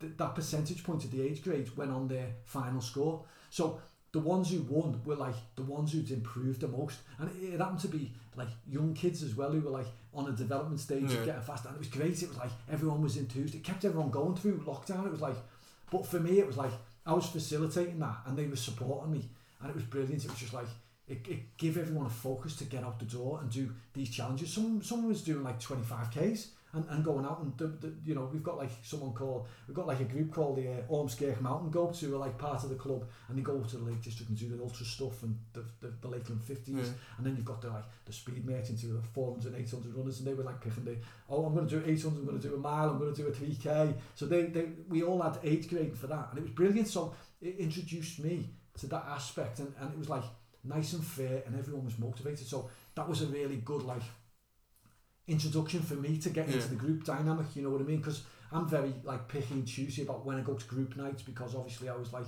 you know, I know that I can't do a Tuesday and a Thursday session. I've got to do like a Tuesday and a Saturday session, and then a Thursday and a following Tuesday. So I'd skip all the time. So the continuity of me going to the club and being there all the time was like not all the time, but you know, as I've developed in that environment, the group dynamic's brilliant. I love it. And I said when I started this year, and I was like, you know, if I get any publicity or any, you know, if I do anything within British Records or anything, I want to make sure there's a continuity with the group. You know, the group's the most important thing. You know, we're all got a collectivism there. We've all, you know, we're all shouting for each other. We've all got this WhatsApp group, which is brilliant. We all enjoy the interactions and championing each other's performances. So we've got that sort of, you know, and then we've got like people on really good pathways. We've got like Mark Roberts, who's just got picked for Ivan PB's over 400 and 800 metres this year, got picked for England in the Manchester International as under 20, is it? Or yeah, under 20. And then you've got like Shay Loughlin, who's really, you know, who's only 8 seconds behind you in the mid-Cheshire. He broke 15 minutes. No one's broke 15 minutes for ages over 5K in the club. So Shay, at like 18, I think he is, or 17, 18, he just ran 14:58, and he was like amazing. So, you know, the culmination come yesterday, where you've got Ross Harrison, who's like won a Liverpool and District ahead of I think you were chasing him on Beacon Park. I think you were chasing him on Beacon Park, but he's another great talent. And you've got Luke Edwards, who's like a 1:51 and 47 seconds 800 metre runner, who's in his 30s now. But you know, you've got that, like, you've got the Jones brothers, you've got all these guys who are like young developing athletes, and you've got like, you know, I can't not talk about Kirsty Longley, exactly. Yeah. You know, she's so much of a great, you know, masters athlete, you know, and she's part of the setup. She's not getting coached by Mark anymore, but you know, she's a product of what Mark's produced, you know what I mean? So, you know, she's a great athlete. She's you know, she inspires women in the sport. But you've got like a girl called Debbie Campbell, who's really improved, and you've got like Lisa Gawthorne, who's basically she's doing duathlon stuff, and you know, she's got a good brand, you know what I mean. And then you've got other supplementary women who are, you know, so the cohesiveness in the group, it's quite diverse. You've got really good ladies as well, and you've got good emerging talent as well, and you've got people who just want to improve, and that's what the essence of running is. And that group has got everything. You know, you've got ultra runners, you've got 400 metre runners, you've got everyone developing. And that's what I love about the Liverpool Pembroke brand that we've got at the moment. And you know, someone said to me, I think it was Steve Green who runs Manchester Met, the BBC guy, and he said, "Oh yeah, you're a bit of a sleeping giant," you know. And I thought, well, you know, what do we do now? You know, Mark's got a big group and he's spread quite thin, so I just thought now's the time to explore. Now for me to become a coach within that environment. And Mark's having a 2 weeks hiatus now, and I'm taking the sessions on Tuesday, Thursday this week coming, and then I'm going to go and get me UKA coaching badge in a couple of weeks in Loughborough. So I'm looking forward to these experiences, and you know, just again being that enabler. You know, me and Mark working together and having our separate groups, but having the same sort of continuity and collaboration. That you know what, we've got different brands, so generically we have like endurance Tuesday, speed endurance Thursday. Well, we're going to flip that. I'm going to do speed endurance on the Tuesday and endurance on the Thursday, so everybody's got an option on both days. So we've got a little bit of, you know, again, trial and error as coaches. But Liverpool Pembroke, you know, I think, you know, from an endurance point of view, which is, you know, from my perspective, is what I'm more enthused about. I mean, the club structure is doing well anyway. You know, grassroots is getting difficult. The intake of people are getting more difficult to come, but we're hoping that we can get that energy in the club again, that we can start attracting people more into athletics. And I think, you know, if you can try and propagate that sort of energy and go, oh wait there, look at this is good, this is going well. People are, you know, I always write on the top of my list health and well-being, you know, and that encompasses a lot of things. If people come and get something out of it and have that collectiveness and that shared journey, you know, the coach gets a lot out of that. And I think that's what we're going to try and do. And, you know, I think the culmination of that yesterday was, you know, all the young lads coming together. I mean, I got in the 18 as a 50-year-old, and I was cooked about 5 weeks ago. So I had to really get myself up to running solidly to supplement them, and it meant a lot, you know what I mean? Yeah. But the 4 young lads who ran yesterday, there was a lad, Joe Niven, who's a triathlete, and he was amazing. He ran like 18:03, and he ran a negative split massively. And his endurance base is amazing. He's 20 years old, and he's not even in our group. He's getting coached off Matt Bottrell, and he's on a triathlon, but you know, pathway. But he come in yesterday, and we were like rejoicing in how well he ran yesterday. He was like 3rd fastest on his leg, and he could have ran faster. He just undercooked it the first half, and then must have ran at 8:45 last 2K. Amazing, honestly. And he was like strong, and he looked great. The other supplements of that was like Shay Loughlin, Ross Harrison, Luke ran really well, and then my training partner Chris Mayer, who you've had loads of battles with. Yeah. I've trained with him all the way through winter. Me and him were like lockdown buddies. Me and him, you know, I wouldn't have had the success I've had without, obviously, Mark Wynne was the first point of call for getting into that, and then me and Chris, you know, he's got loads of information about strength as well, strength work and everything. So, you know, he's got loads of knowledge in that respect. And I was like, you know, we have these conversations and we train together all the way through winter. So the basis of the foundation is always there, and your teammates. So whenever I had a success, you share them with your teammates, and that's what Liverpool Pembroke is now. Hopefully a sleeping giant might have woken up, and we might try and get into a status of being coaches to enable that. And waking up just means that we get the excitement going, that grassroots athletics is getting better and it'll attract more people. But how we do that is, you know, I think the basic principle of play will do that. You know, if we've got that mindset of that we're going into this as a game of running, an art of running, and we're trying to foster that sort of thing and just be enablers, you know what I mean? And, you know, luckily enough, I've got myself a reputation of having a brand by doing what I've done in the last 12 months, which was very self-indulgent, and now it's time to go down that pathway, and you know, it's not for me. It is for me. It'll give me enjoyment, but what will give me more enjoyment is that if you see people flourishing in that environment, and that's what me being an enabler is as a coach, rather than reflection on me. it's a reflection on what they do. And me and Mark have said, yeah, we're happy to stand back and let them get all the glory. And you know what? As long as they turn around and go, we did it, we'll be happy, because all we want to be acknowledged of is the people who are supporting the group. And I think Kipchoge says 100% of the group is worth, you know, more than 1% of the man, you know, the individual. So that's the sort of mentality that we want to foster, you know what I mean? But, you know, hopefully that's what we're going to try and build an energy in the endurance group, and hopefully that might grow tentacles within the club system as well. Tony O'Brien, it's been marvellous. Thank you so much for coming on the show. Thanks for coming on, Tony.